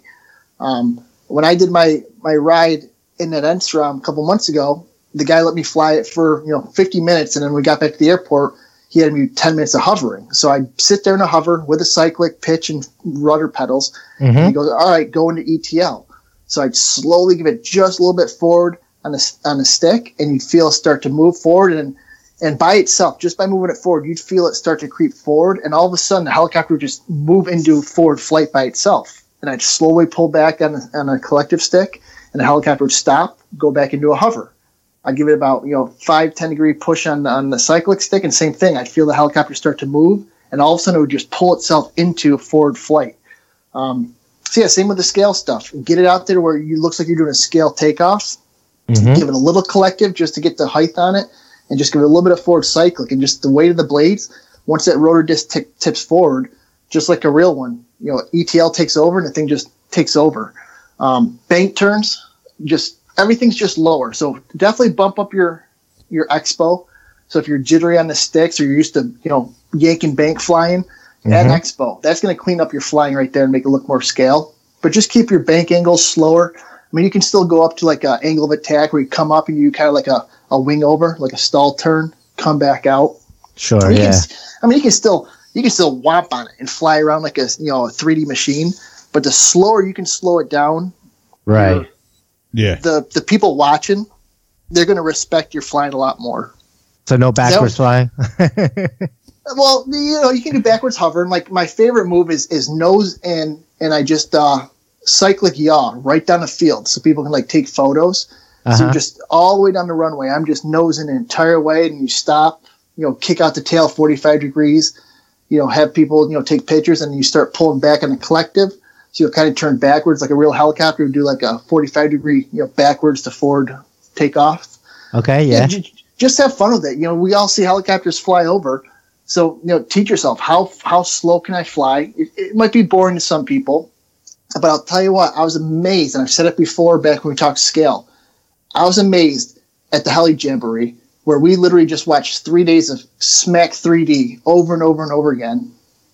I had more people come up to me after my scale flights and talk to me about, asking me questions, complimenting my flying, because in our heads, we think about a helicopter. We think of a scale helicopter. We don't think of a 3D machine. So I think people enjoy the scale aspect. You just don't see a ton of it. I don't know if it's because companies kind of went away and we didn't have as many on the market, but I think there's definitely a place for it. And it's fun. My dad sees me flying. He laughs. He goes, you're going to get bored. I can't believe you're flying a scale again. But yeah, that's why I've got my other synergies. I can go out there and smack the hell out of them. And I can go up there and just have a nice, soft 3D flight. It's just really cool. I mean, even at the lower head speeds, the helicopter still talks to you. Like I'll come in like I'm going to land. So I'll come down at a slight angle and I'll start to flare at the end. And you can actually hear the blade start to bark at the end. And you can hear like just the sound resonate through the fuselage. Mm-hmm. It's a really cool feeling. So you'll come in, you'll start your lower descent, you'll flare at the end, hover for a second, maybe kick the tail, 30 degrees, and then set it down really slow in the skids. And then, of course, we're in govern mode, so it's gonna, even if you go negative stick, it's going to still keep head speed. So I usually get about under half throttle and just chop the throttle and just let it spool itself down. But if you're still some guys who are flying linear curves, you can actually slow the motor down to where it sounds like it's shutting off. It's tougher when we fly governor mode because you go on negative stick, it's just going to keep the head speed up, and you're going to have a helicopter pushing itself in the ground. Yeah. So getting that when to chop, throttle hold and still make it sound good. You just got to find your happy median in there. That's my scale is set up with a linear curve on bank 1 and then bank 2, and I don't even think I run bank 3 on it. Bank 2 is just a flat, a straight line. So you get to that certain RPM where you go from bank 1 to bank 2 and backwards. You kind of as you're bringing it in, and then I land under power, and slowly shut it off. And I think that's too why we used to fly the different curves with the scale stuff, because back when I was flying other scales, I had a linear curve. I wasn't in bank 1. I had a linear throttle curve. So as I lowered the stick, I went to that zero range. So as I was coming down, I was slowing the rotor head down. But Right. even as I went down to past my mid stick, it never got more than 5 degrees negative. So you couldn't hear it or see it like push it into the ground. Where if I did it with my E5 now, you'll hear it pull the model down. You'll hear the throttle kick up. Mm-hmm. So like I said, I land, get about mid stick, and then just chop the throttle, and it has a nice little spool down. But the slow startup is where it's at. If you really want the scale effect, it's boring, but go slow start. It makes it look really cool. Yeah, for I know you covered on the Castle side, but for folks with hobby wing EXCs, do that spool up to 2, and it's super slow. You're like getting a cup of coffee while it's spooling up. It's great. One thing that really felt when I flew my scale heli that made it authentic feeling or looking was when I took off. I went 45 degrees on the tail and went side, and then I put the retracts up, and that. Nice. Having retracts, oh my god, that was like, whoa! I'm not doing anything but just pushing a button, but it just when you see the wheels come up and it just tucks away in there, it looks so cool. That was badass. Yeah, that was worth whatever I spent for that helicopter just for that moment. Oh man! And back to Kevin's question, you definitely have to compensate. I mean, throwing in some expo and lowering your rates, that's going to help with how your sticks feel flying it. But you definitely have to compensate for the extra weight. I mean, this fuselage didn't add that much weight to it, maybe a couple pounds, so it's not as bad as my E5. But back when I had my super scale, like my Bell 429, that weighed 23 pounds on a 12S setup with a 3S flight pack for the receiver and the servo. So that was a heavy machine.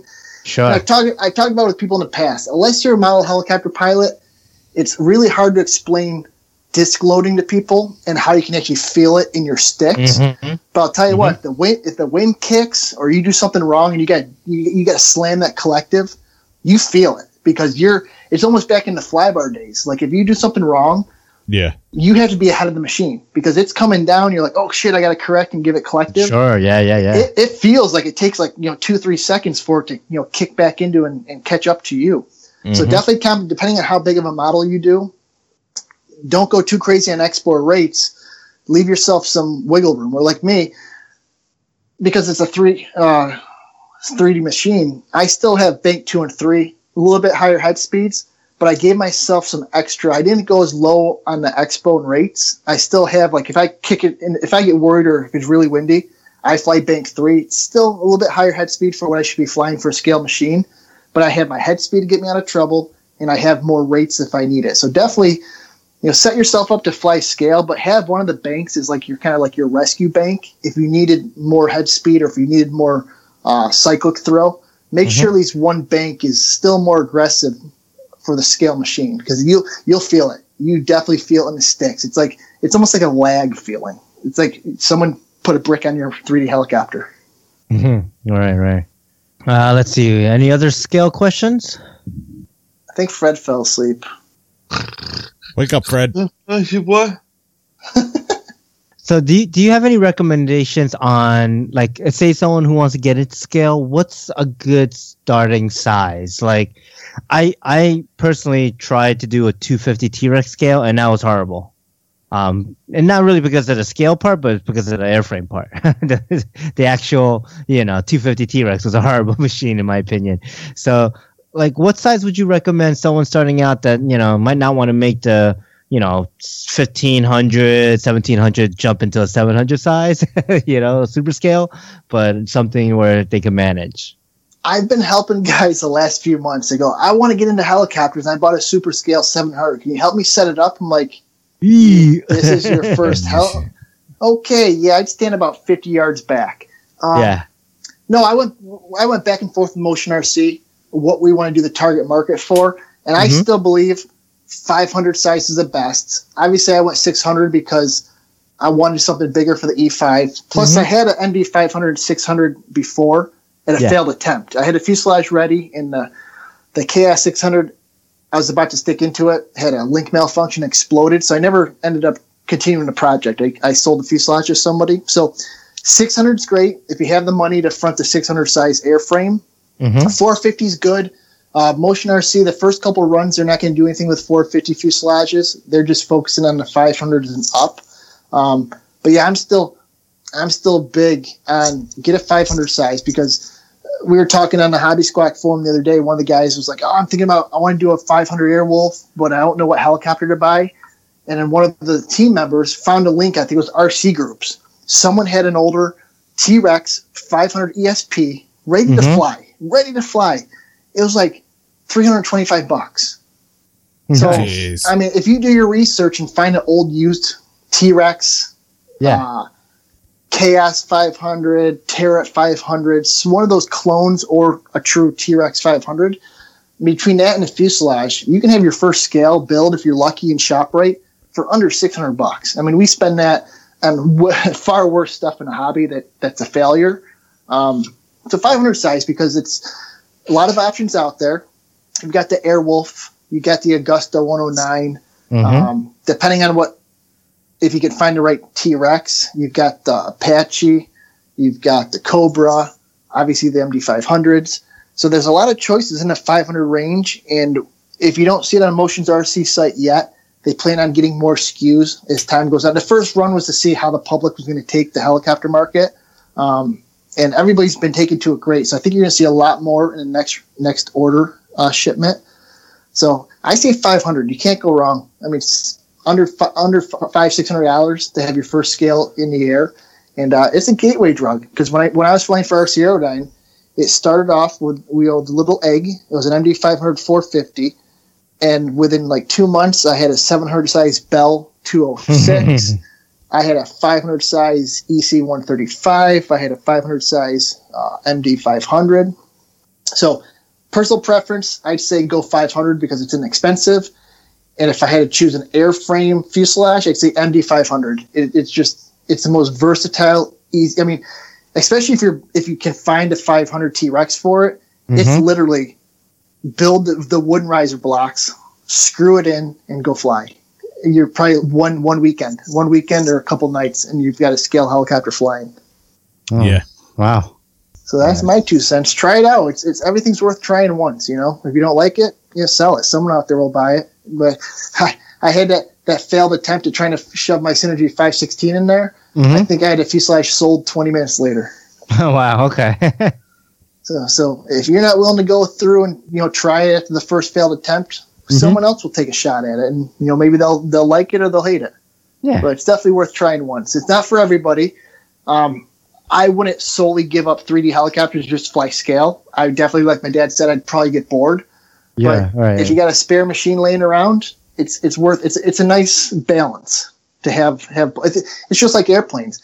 I've got my quarter scale Piper Cub where I go out there and I fly a tribute to Papa and I just have fun, or I go out there and I beat the crap out of my Velocity. It's nice having a balance in your hobby hangar. Yeah, definitely. And I'll tell you, Chris, I've flown that cheesy 450, that I got from Hobby King, and I think every part in it is close to being Hobby King.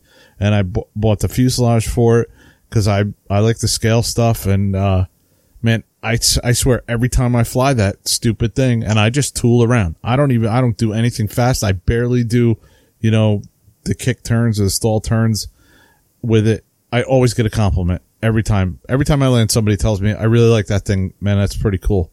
It's especially the gearing on it. It just sounds so cool in that like hollow fuselage, like just the reverberation of it with the straight cut gears. It sounds really cool. Yeah. Yeah.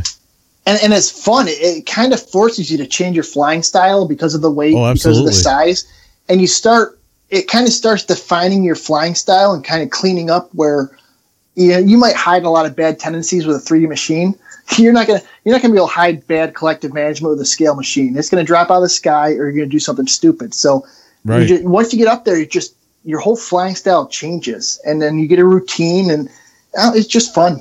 I like it. I'm glad. Again, I left on good terms. It was because of family, and now that the kids are getting older, I finally got an SUV. That's the only reason I left. And now with the car and the hobby room, I've got time, I've got size, and I'm excited to see what this season holds, because I know I'm making a lot of people happy being back flying some scale stuff again. And Matt loves it. Matt Bodos, before I even went down the scale route, kind of my own contingency with joining the team was, if I still want to help out Oxy down the road, is that cool there? He goes, yep, we don't have anything small. You're good to go there. And I said, what if I want to do anything with scale stuff? Because there's an upcoming company that's looking for my help. Can I do scale stuff? He goes, we don't carry scale. You're free to do that. So that's my biggest thing. Nice. I get to fly Synergy, and all along the way, I was kind of showing Matt some teaser pics of what I was building, and he's just blown away with it. So I'm not the hardest 3D pilot, so to go out there and be able to represent Synergy and fly scale and be comfortable, I think that's really cool, and Matt's backing me 100%. So I want to thank you, Matt, for that. I get to do everything I love in the hobby. Awesome. Thanks, Matt. Yeah. Thanks, Matt. Nice. Yeah, man, you got me thinking about buying another scale. You got one, dude. I know. I got to work on it, but I just feel like, look at this. Just, Roban You wanna do that, Jayhawk 500 scale. It's like, it's not too bad price. And then I'm thinking like, damn, I need to buy another helicopter then. No. I'm gonna relax for a little bit. Mike's is nice. I'm a bad influence on Mike. Dude, I can't wait to see his fly. Is he bringing it to the Jamboree? Your fun fly? Oh yeah, it flies. We've been. I talk to him almost every day now. We go back and forth with some changes he had made, some questions he had for me, and the first maiden flight was kind of scary because it has wheels. It's not skids. It can't spin around with the gyros backwards. So we went back and forth, and the maiden flight he actually took out. He made a wooden disc. Almost looked like a tabletop. It was very thin, like plywood or something.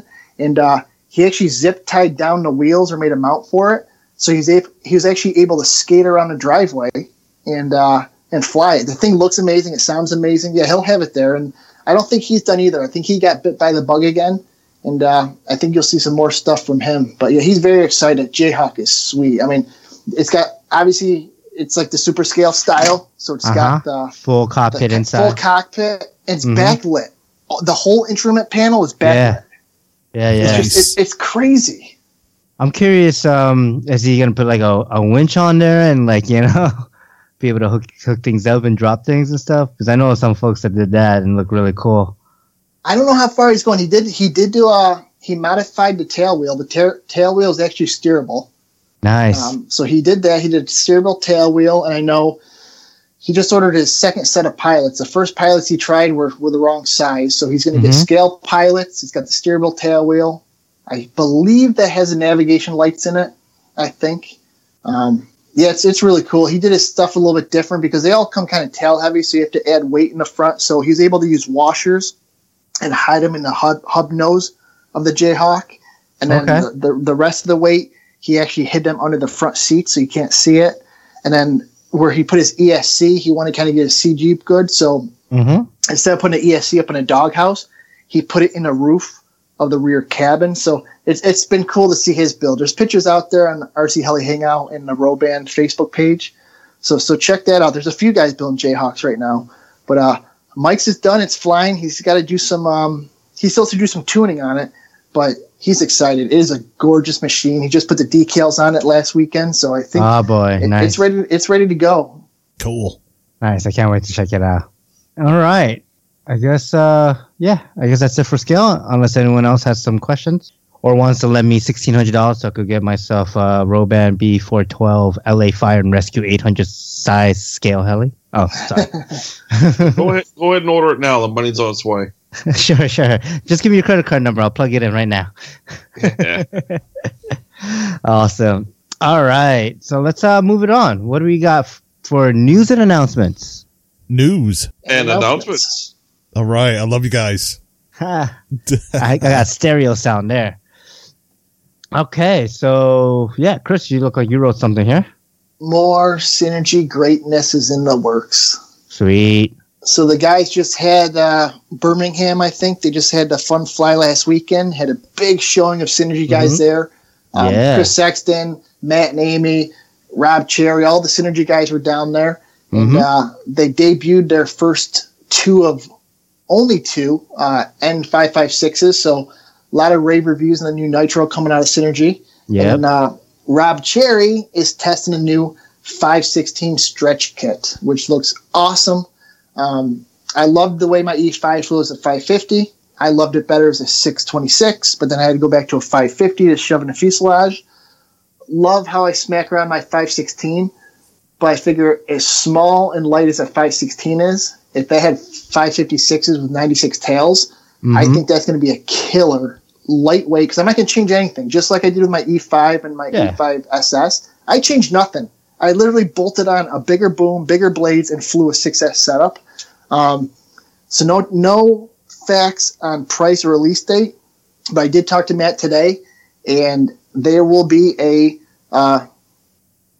factory 516 stretch kit coming out of the market. Hopefully, maybe in a few months. I don't know the release date, but there will be one coming. Once the team guys get their release on it to start testing it first, I'm definitely going to put in an order.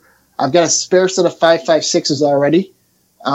So I just need to order the stretch kit and some 96 tail blades, and I'm going to turn my little 516 into a 550.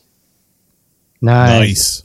I think Matt should also develop a super stretch kit. Like, have it like, you spend whatever money and you get everything you need to stretch that E5 to a super stretch. Because I think a lot of people that I've spoken to, especially after all the stuff you've done, have been like, oh man, I think I want to build that too. So I know Frank was looking into building one. I'm looking into building. So it'd be cool that if you could not have to figure out, okay, what do I need? And just be like, he has that kit ready, that'd be pretty cool.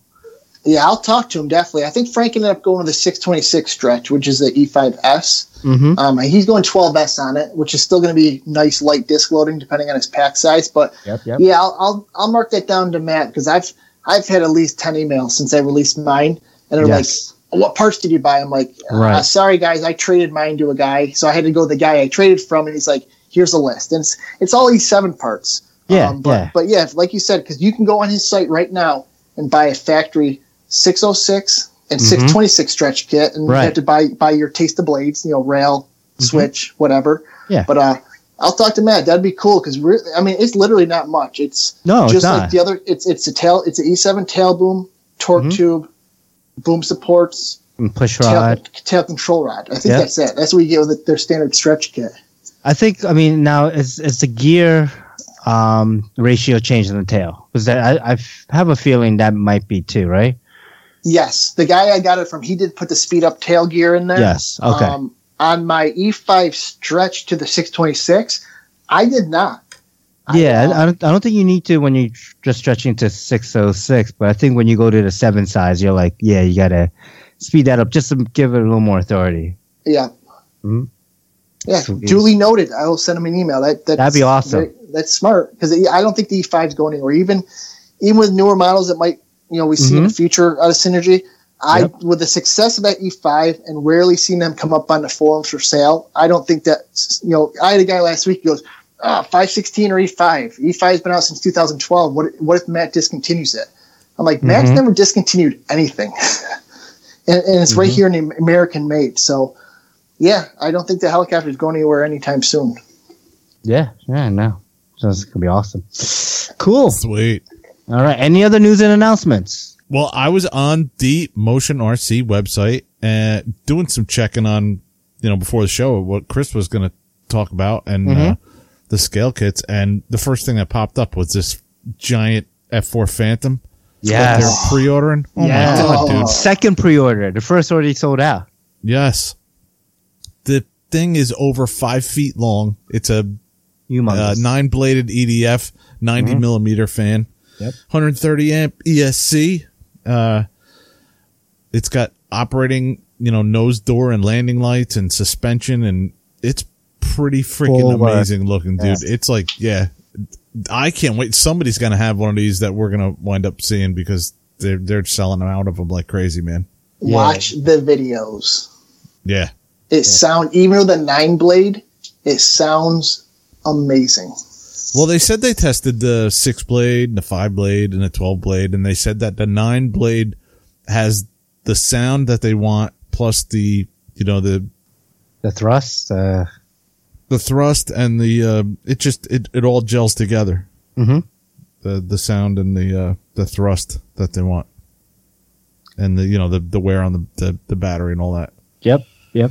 I do want to mention this past weekend though, that we forgot to mention, is that Rob and Devin brought out their turbine Yes. Yeah, you did a couple of Facebook Yeah, videos so- on that.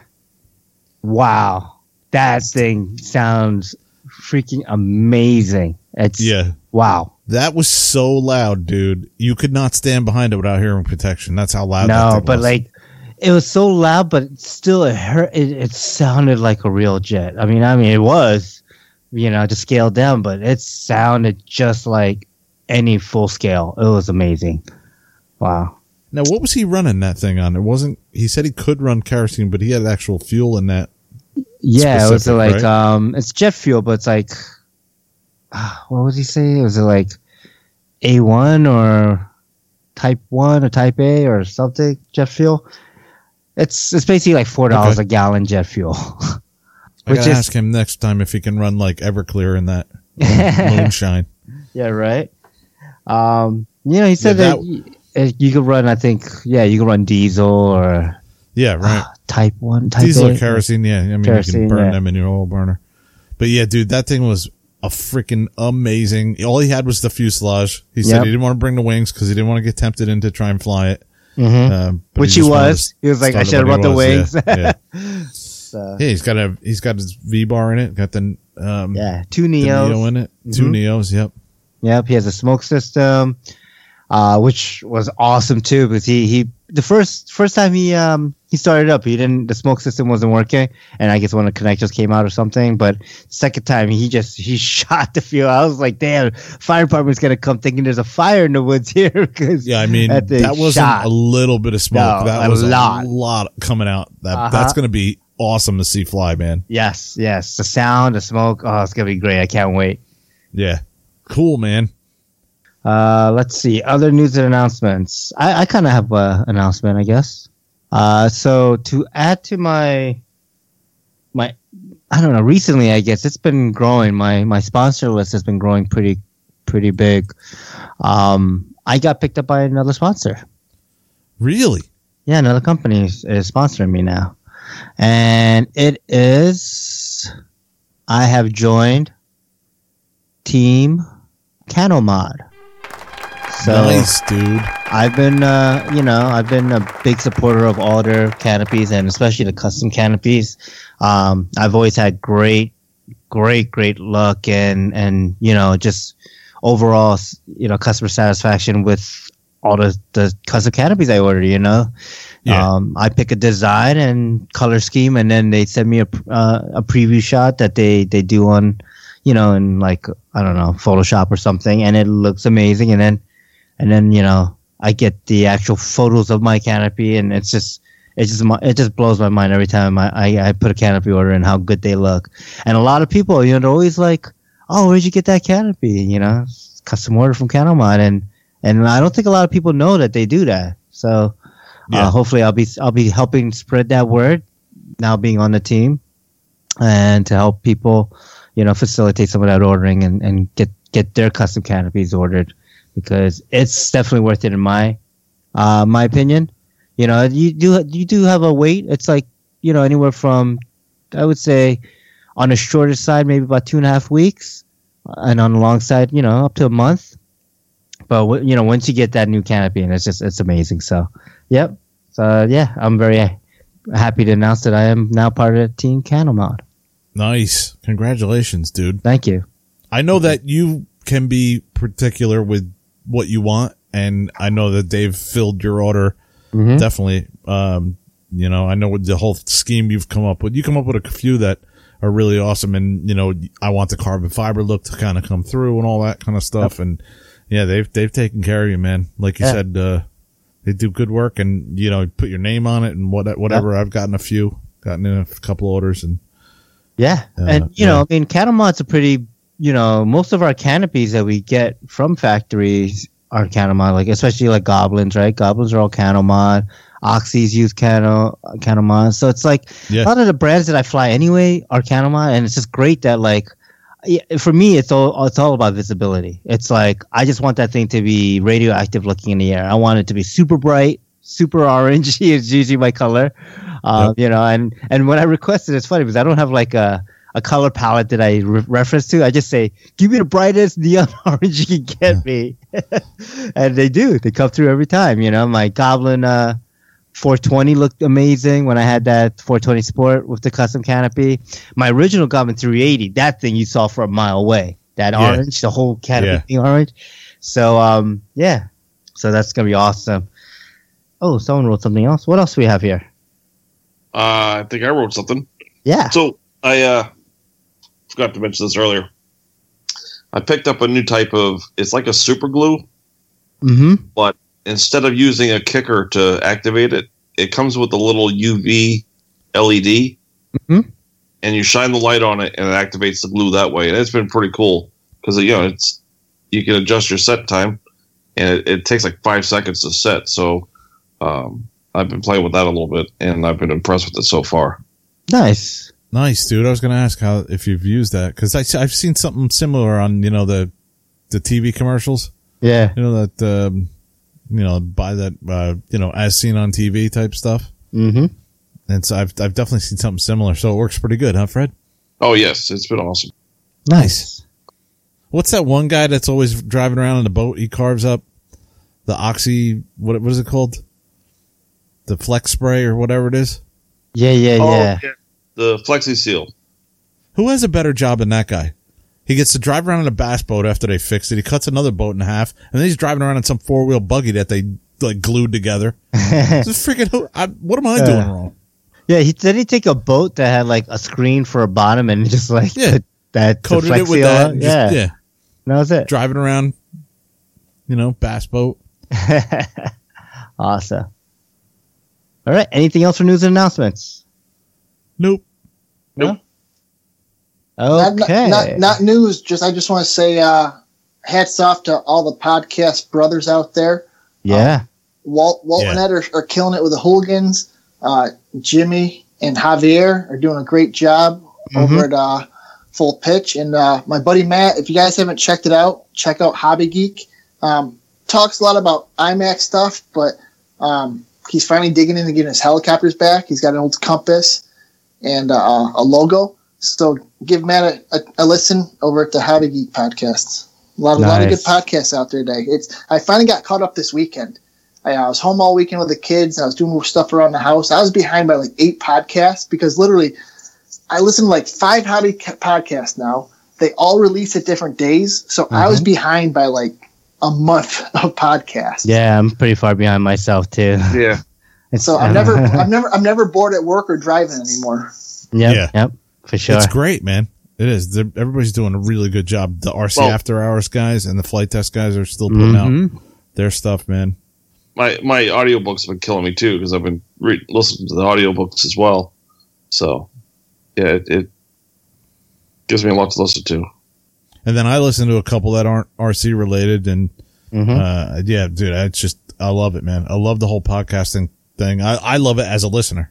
Yeah, me too. Yeah. I'm big on reality crime, I guess, or what's called the Truth and Justice podcast and things like that. I find it very intriguing. So it's cool. Awesome. All right, so let's move on to what's next for you in the hobby. All right, what's next for you, Steve? Yeah, so I gotta fix the N7. Just gotta replace that front transmission gear. I'm gonna rebuild maintenance on that Black Thunder since I got all the parts I needed. And nice. I'm really excited about switching over to the new battery tray system, where it slides in the battery tray instead of the whole slide it in and then tape, not tape, but the strap down. So that's cool. And I've actually already sent an email to support at CanoMod to start my process of getting some new custom canopies. So I'm going to be ordering 5 canopies, and basically I want my Black Nitro and my Black Thunder to be matching set. So I'm going to go with, so my idea is to take the new 570 Sport Goblin canopy, the red and the blue one. Okay. And basically get that design done with the carbon fiber version, the XLC carbon version, on both those helis, so the Nitro and the Black Thunder. So that should be interesting. To get that kind of scheme, a really big, bright heli. And then the other 3 canopies are going to be for my Oxys, Oxy 2, 3, 4. I want a trio of matching, right? I want all 3 of them to be matching. And I'm actually taking the canopy I have, the latest canopy I bought from Lynx, from Oxy, is the scheme number 8, which is the orange and green with the black. And I'm going to have just kind of put my own little twist on it, but basically going to be that same design, but on all 3 of my helis, so of the Oxy helis. So I think that's going to just look pretty cool. Having the 3 different size Oxys with the same canopies, and then also having the electric versus the nitro version of the Goblin 700. So that's going to be really, I think it's going to look awesome on the table. It's going to help me in the air because I'm going to just be so used to that, basically tracking that canopy style, right? Or that color scheme. It'll be easy for me to transition between the helis and not have to take that couple minutes of like, oh, okay, yeah, I'm flying a different heli and it has a different look to it. So I'm tracking different things on the heli and stuff. So nice. Yeah. Besides that, I got to get some planes ready with some Mikado mini V bars on there for Neff. Get ready for Neff. I actually wanted to talk to you about that. Are you going to be bringing like your chargers? Should we just bring one charger? Because I feel like, I don't know, it's overkill to bring both our chargers. Yeah, I'm going to bring mine, but I'll probably have most of the stuff charged up beforehand. But I mean, it doesn't matter. Either yours or mine. So then, bring mine. Yeah, bring yours then. And what we'll do is, I'll bring my leads. Everything I'm bringing is, you have JST and XC60. So yeah. Oh yeah, I'll just bring my batteries and stuff. I'll leave my charger at home unless I get that IZT charger built, which I might not be able to get that built by the time. So I have Deans. You have any Deans you need to charge? No. I purposely threw away all those batteries and punched nails through them. Okay. Because of the connector. Because it's just the connector. They're perfectly brand new batteries, but they had the wrong connector. So okay. No, I cut those off a long time ago. All right. So what's next for you, Kevin? I'm going to Neff. Nice. And hopefully we'll have a good time out there and see our buddy Dave and all our friends in Ohio. I don't know if any of the flight test guys are coming out. Yeah, I'm not sure. I haven't seen it on any of their web pages that they were going. I'm curious did not more. See it anywhere. Moron is. I'm curious. What'd you call me? I called you a moron. No, okay. I'm more curious on if Andres Lou's going to be there and what he's going to bring this year, because he always has some crazy, huge, foamy.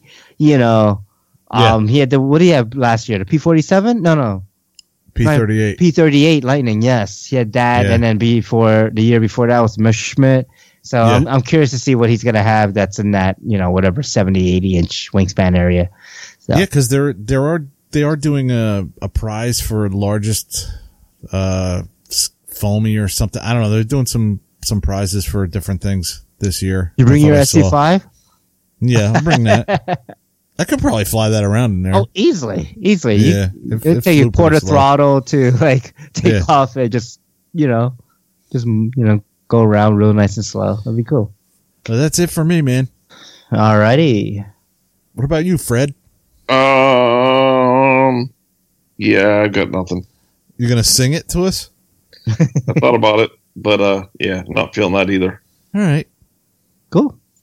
All right. What about you, Chris? Well, I'm working on a new dedication to Papa. For most of you guys who follow me on social media, Papa, my grandfather, we finally lost him at a great age of 93 years old. He actually got news he passed away the morning I had just gotten into OHB. I was hanging out in Kyle's car waiting for it to warm up, and my mom called and said Papa passed away. So I apologize to the people if I was under the weather at OHB. I just got the news that morning that Papa passed away. Sure, yeah.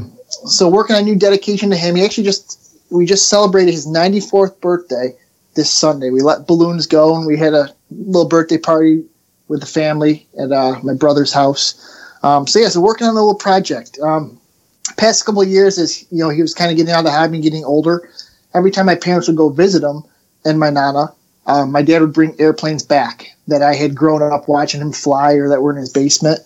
So He's got one I've got in the garage. It's kind of cool. It's all he was Italian, so it's all like the dark Italian, green, red, and white colors. It's got his name Leo on the tail. It's got the American flag patch on it, or the Italian flag, and so it's a House of Balsa Tempo. It's a Parasol, 4-channel airplane. So Parasol being that the top wing is mounted on like a cradle.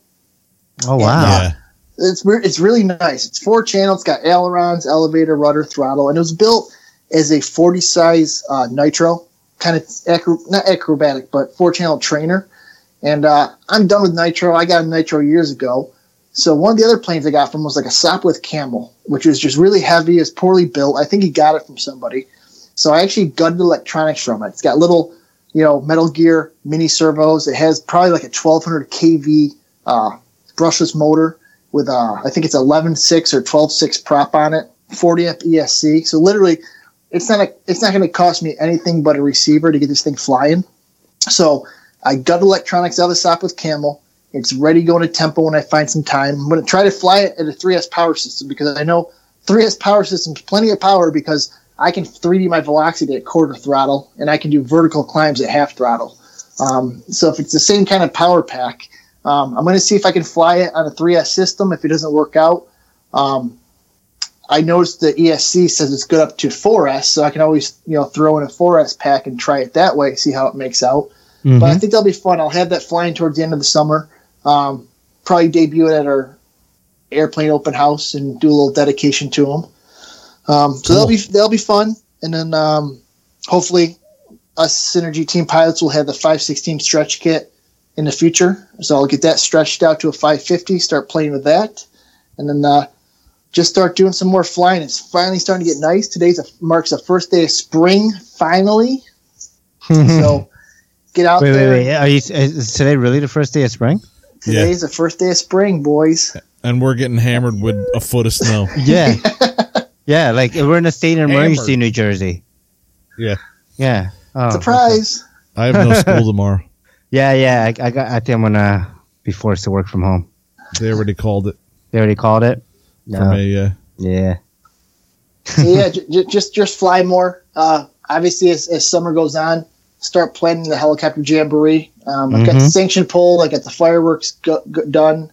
I got the flyer made up a few weeks ago. So just more heli jam planning. I'm done building. I built a bunch of stuff for people this winter. If I do one more build, my buddy Scott, who I built that T-Rex 550L for last year in my club, he's thinking about going smaller. I just rebuilt his Blade 300 CFX, but the thing just beat to crap. He can barely get the thing flying right. So he's thinking about buying like a T-Rex 450L super combo. So I might build that for him if he gets the funds and wants me to do that. And then other than that, we'll see what scale projects roll onto my table here in the next few months. But I'm just excited to get flying again. Having a time change back and the fact that I can come home from work. It's still light out. I don't care if I freeze my ass off. The fact that I can walk outside in daylight and still fly, that makes me happy. Yeah, definitely. Yep, for sure. Awesome. Guess time for the wrap up. All right. Wrap it up.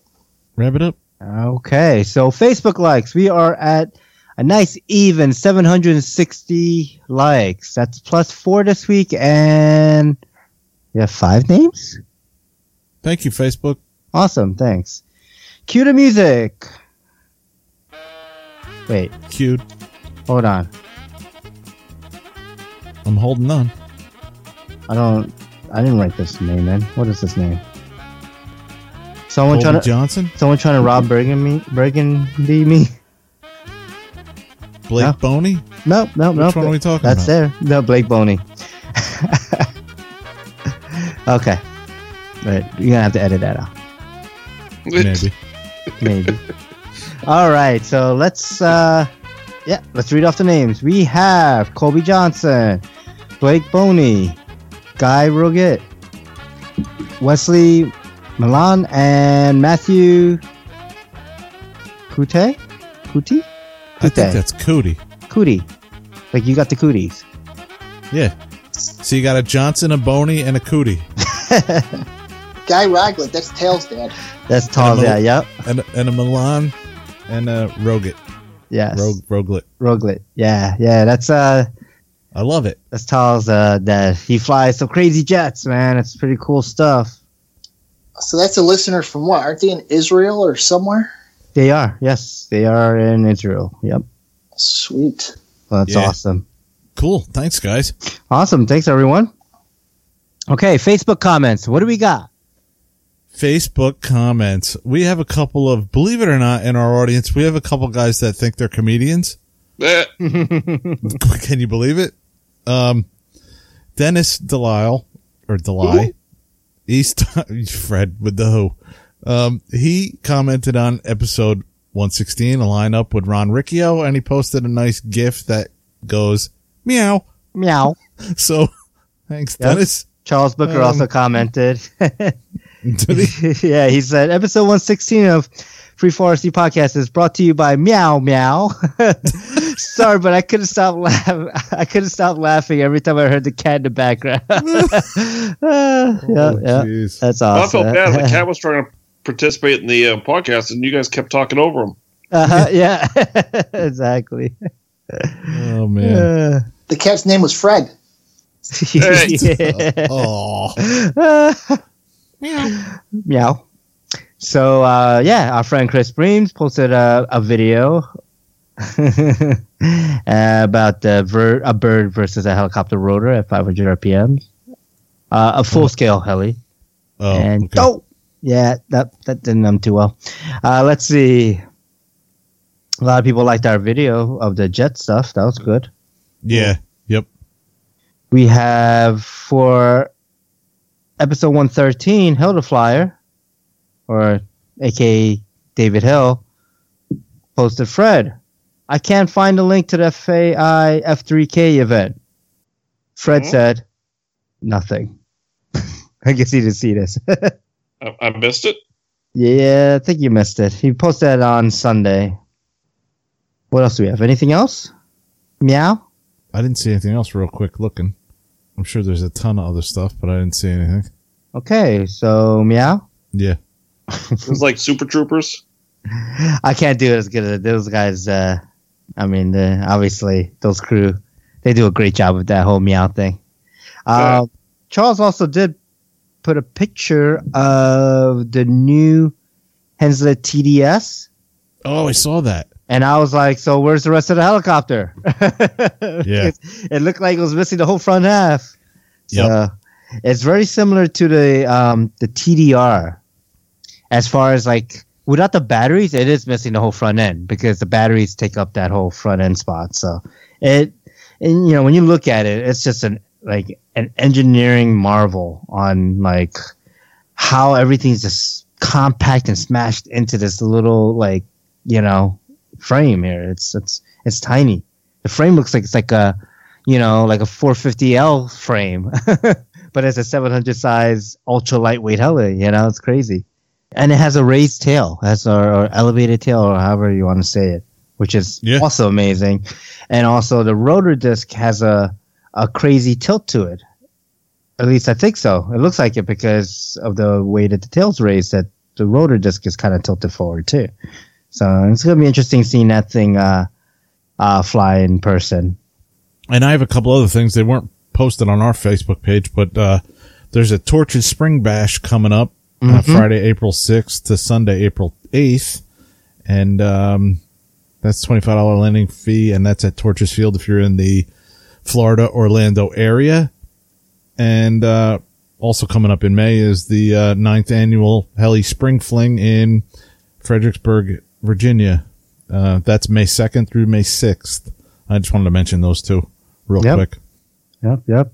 I also want to mention a comment that Brent left on the video that I posted for Chris about his Roban 600 size MD500 unboxing in the build. He said, awesome. Did you guys ever do a podcast on scale helis? It'd be great to hear more on scale builds. So he said he's starting to get more and more interested in scale helis. And, I messaged him back saying that we did do one quite early on. I think it was like episode 5 or 4 or something like that. But that we'll be doing one in the future. And that was last week. So, yes. So, Brett, this episode's for you. Huh? Not you, Fred. Oh, Brent. Brent. Brent.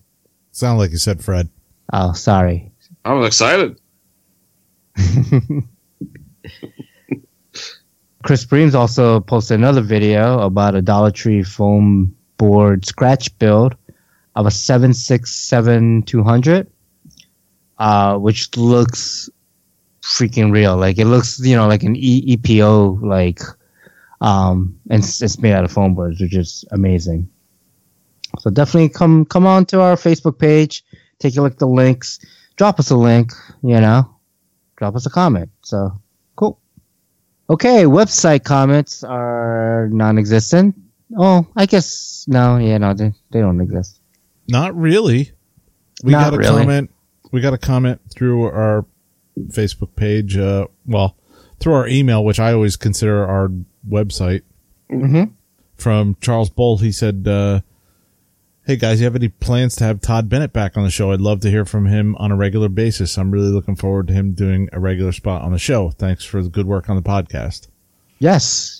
I did speak to Todd just a little while ago. I think maybe a couple of weeks ago, and yeah, we are shooting to have him back on the show. Just need to figure out schedule wise, since he's been doing a lot of he's been doing his job, right? His traveling instructional school, his heli pilot school. So yeah, trying to figure out when we can have him back on. We kind of got booked up for a while with listener series. We're booked for the next couple of weeks, but yeah, it will be soon. It will definitely be before Spring Fling. I definitely want him on the show before that event, just so we could kind of catch up with him, talk about his school, what his plans are for his school in Spring Fling, and kind of get that going. So definitely, Charles, we'll have him on the show soon. Cool. There was another one, wasn't there? Or no? Oh, we got one from David from Hildefly, but I don't understand what the thing was. I think you got back to him though. Yeah, so I'm not sure what you're talking about, LOL. And so he said, I'm sure you'll catch us. So basically, he posted I guess the little blurb, forums, off the field, audio video production, other than Flight Test Podcast, right next to FT Community Cast. Say hello, Pat Joe Mike, and then it's Free for RC Podcast, and then it says fire me, see if I care, and I didn't understand what he meant.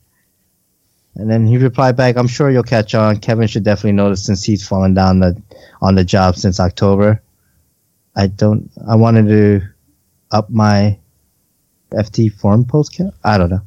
I think he was posting on all our posts. Oh, okay. What he was doing. But I didn't check it out yet. Oh yeah, no, I didn't get it. That's forums are something that I think, we've all been dropping the ball on. Yeah, I've kind of gone off Facebook of that. So quick and interactive now. It's making it tough to justify the forum stuff. Mm-hmm. Yeah. People of Podbean. All right, people of Podbean, dude. We had some activity on Podbean. I think I've been screwing Podbean up, or it's changed the way they've been notifying us for comments. So if you guys have been commenting on Podbean over the years and I have never read it or never seen it, I apologize. But we have Mapadafolia started following us. We have BVGHJ, our buddy from Texas, Jericho Byrne. He liked episode 113, 3D printers and gliders, and the RC Element has really liked a lot of episodes all over the place. Episode 64, Synergy Helicopters with Matt and Amy Bodos. 79, Legendary Burt Kammerer. 95, Alex of MSH Helicopters. I can never say that right. You guys probably seen a trend here. He liked episode 102, Listener Series Volume 5 with Phil, Old Man 3D Goodwin, and episode 115 with XL Nut, or with Chris Nutt. Yeah, so basically all the episodes I wasn't in. Yeah. Yeah, I see how that is. Is that what it is? No. Okay. Well, it's actually a few of those. Jay Johnson, 271980 started following us, and Andrews Glenn 924 started following us. So that's it for Podbean. Okay. I want to go back to the forum, to what Hilda Flyer. So the last post that you did of the episode on Flight Test Forum was 87. Okay. Now, without us asking or anything, he has called us up and posted every episode from 87 up to 116 with Ron Riccio. Oh, man. And I just replied back and says, "Oh my God, this is amazing." Or what did I write? Let me go verbatim here. Whoa, you're hired. Thank you so much. If you want to manage this for us, it's all yours, and we could really, really use the help. Oh, nice. So I think, yeah, I think Hildefly just walked into this new position here at Free Forestry Podcast. Nice. Seriously. Thanks, Dave. Yeah, thank you so much. This is awesome. We really need it. Yeah, because I'm only on there every now and then when I can, when I have nothing going on at work and I can just log in and start cutting and pasting stuff. Yeah. Hey there, Dave. I see what you're doing. You're angling for my job. Nobody wants your job, Fred. There's enough room for all of us. There's enough to do for all of us. We have enough work doing this podcast for sure. So any help we can get, it's much, much appreciated. Thank you. So, yeah. Awesome, man. Wow. Now I get it. I got it. All right. Okay. What do we have here next? iTunes review. I saw no new iTunes reviews. Right on, this week. But we had some great ones. Mm-hmm. We've had some really good ones. Thanks, guys. Yes, thanks for everyone who's left one. Thanks for anyone who's leaving ones in the future. Okay. Chris. Dude, it's great to have you back on the show, man. It's been too long. Hell yeah. Thanks for having me on, guys. Yeah, of course. Anytime. And let us know, when you have any updates with the Synergy stuff, with the Motion RC stuff, Scale Heli stuff, let us know. Come on the show. Spread the love. Spread the word out, Absolutely. Awesome. Okay, drop us an iTunes review. We'll read the review on the next episode. Email us at free4rc@gmail.com. Like us on Facebook, facebook.com/free4rc podcast. Say hi to Chris. Hi, Chris. I'm currently working. Yeah, you can say hi back. Awesome. Currently working on a new website. It is probably about, I don't know, maybe about half done, I would say, or a little less than half. I now got to bust Fred and Kevin's chops. Come on, I need some pictures. I need some bios. See, that's what I said. I didn't want to call on the show because I knew it was coming. See, it's not easy, is it? Yeah, no, it's not. It's like freaking. It's like herding cats, as they say. Herding cats. There you go, meow. Meow. Oh man, we got to do that. We got to add a little meow action to every show. Okay, yeah. So get me that stuff. I got that page up. It is only in like I guess a preview mode right now. It's not live. I haven't fully paid the $150 or whatever it is to get that going. Plus, I need to figure out how I could get the domain names set up from GoDaddy to Squarespace. So should be interesting. But once we work that through, it will be up on free4rcpodcast.com. Okay. For now, just come to Facebook, like us there, leave us an iTunes review. Okay. All right. Flight Test Forums, off the field, audio and video production, other than Flight Test Podcast, Free4RC Podcast, sitting next to our friends, the FT Community Cast. Hi, Mike Joel Pat. Hey, Pat Joel Mike. And say hi to Hilda Flyer. Hey, Hilda Flyer. Hey, Dave. Go on, Dave. All right. RCHeliHangouts.com forum under RC Heli Hangouts main section, podcast corner, Free4RC Podcast, sitting next to our friends, the RC Heli Hooligans Podcast. Hey, Walt and Ed. And also our friends, the Full Pitch Rotor Podcast. Javier and Jimmy. Yeah. Hey, I know who that is. Jimmy Jones. Jimmy Jones. Who I've been seeing a lot of posts for him. He's been loving his 766. So nice. Awesome. All right. Thanks to Chris. Thanks to our listeners. Thanks to everyone on the show. Free our skies, and we'll see you next time. See ya. Goodness of fun. Yes. That's like Chris's patent, His signature ending. Yeah. So somebody threw away a E-Flight Blade 450 and then had the internet all upset. First of all, Oh, I saw that. Yeah. and I wanted to post, but like, I don't know what people's complaint was.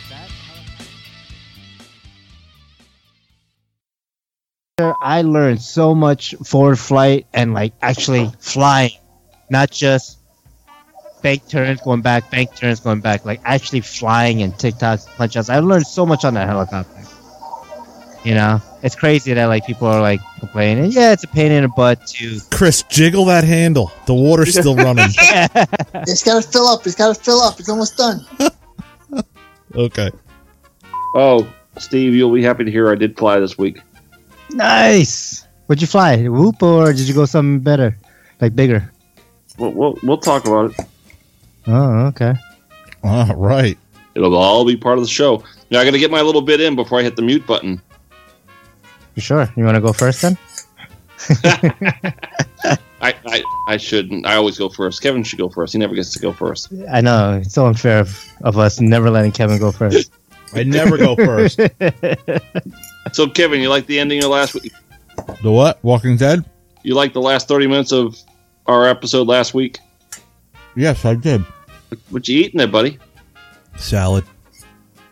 Oh, you're so whipped. I know. Wait, was it a taco salad? No, it's a green salad. Oh, that's unfortunate.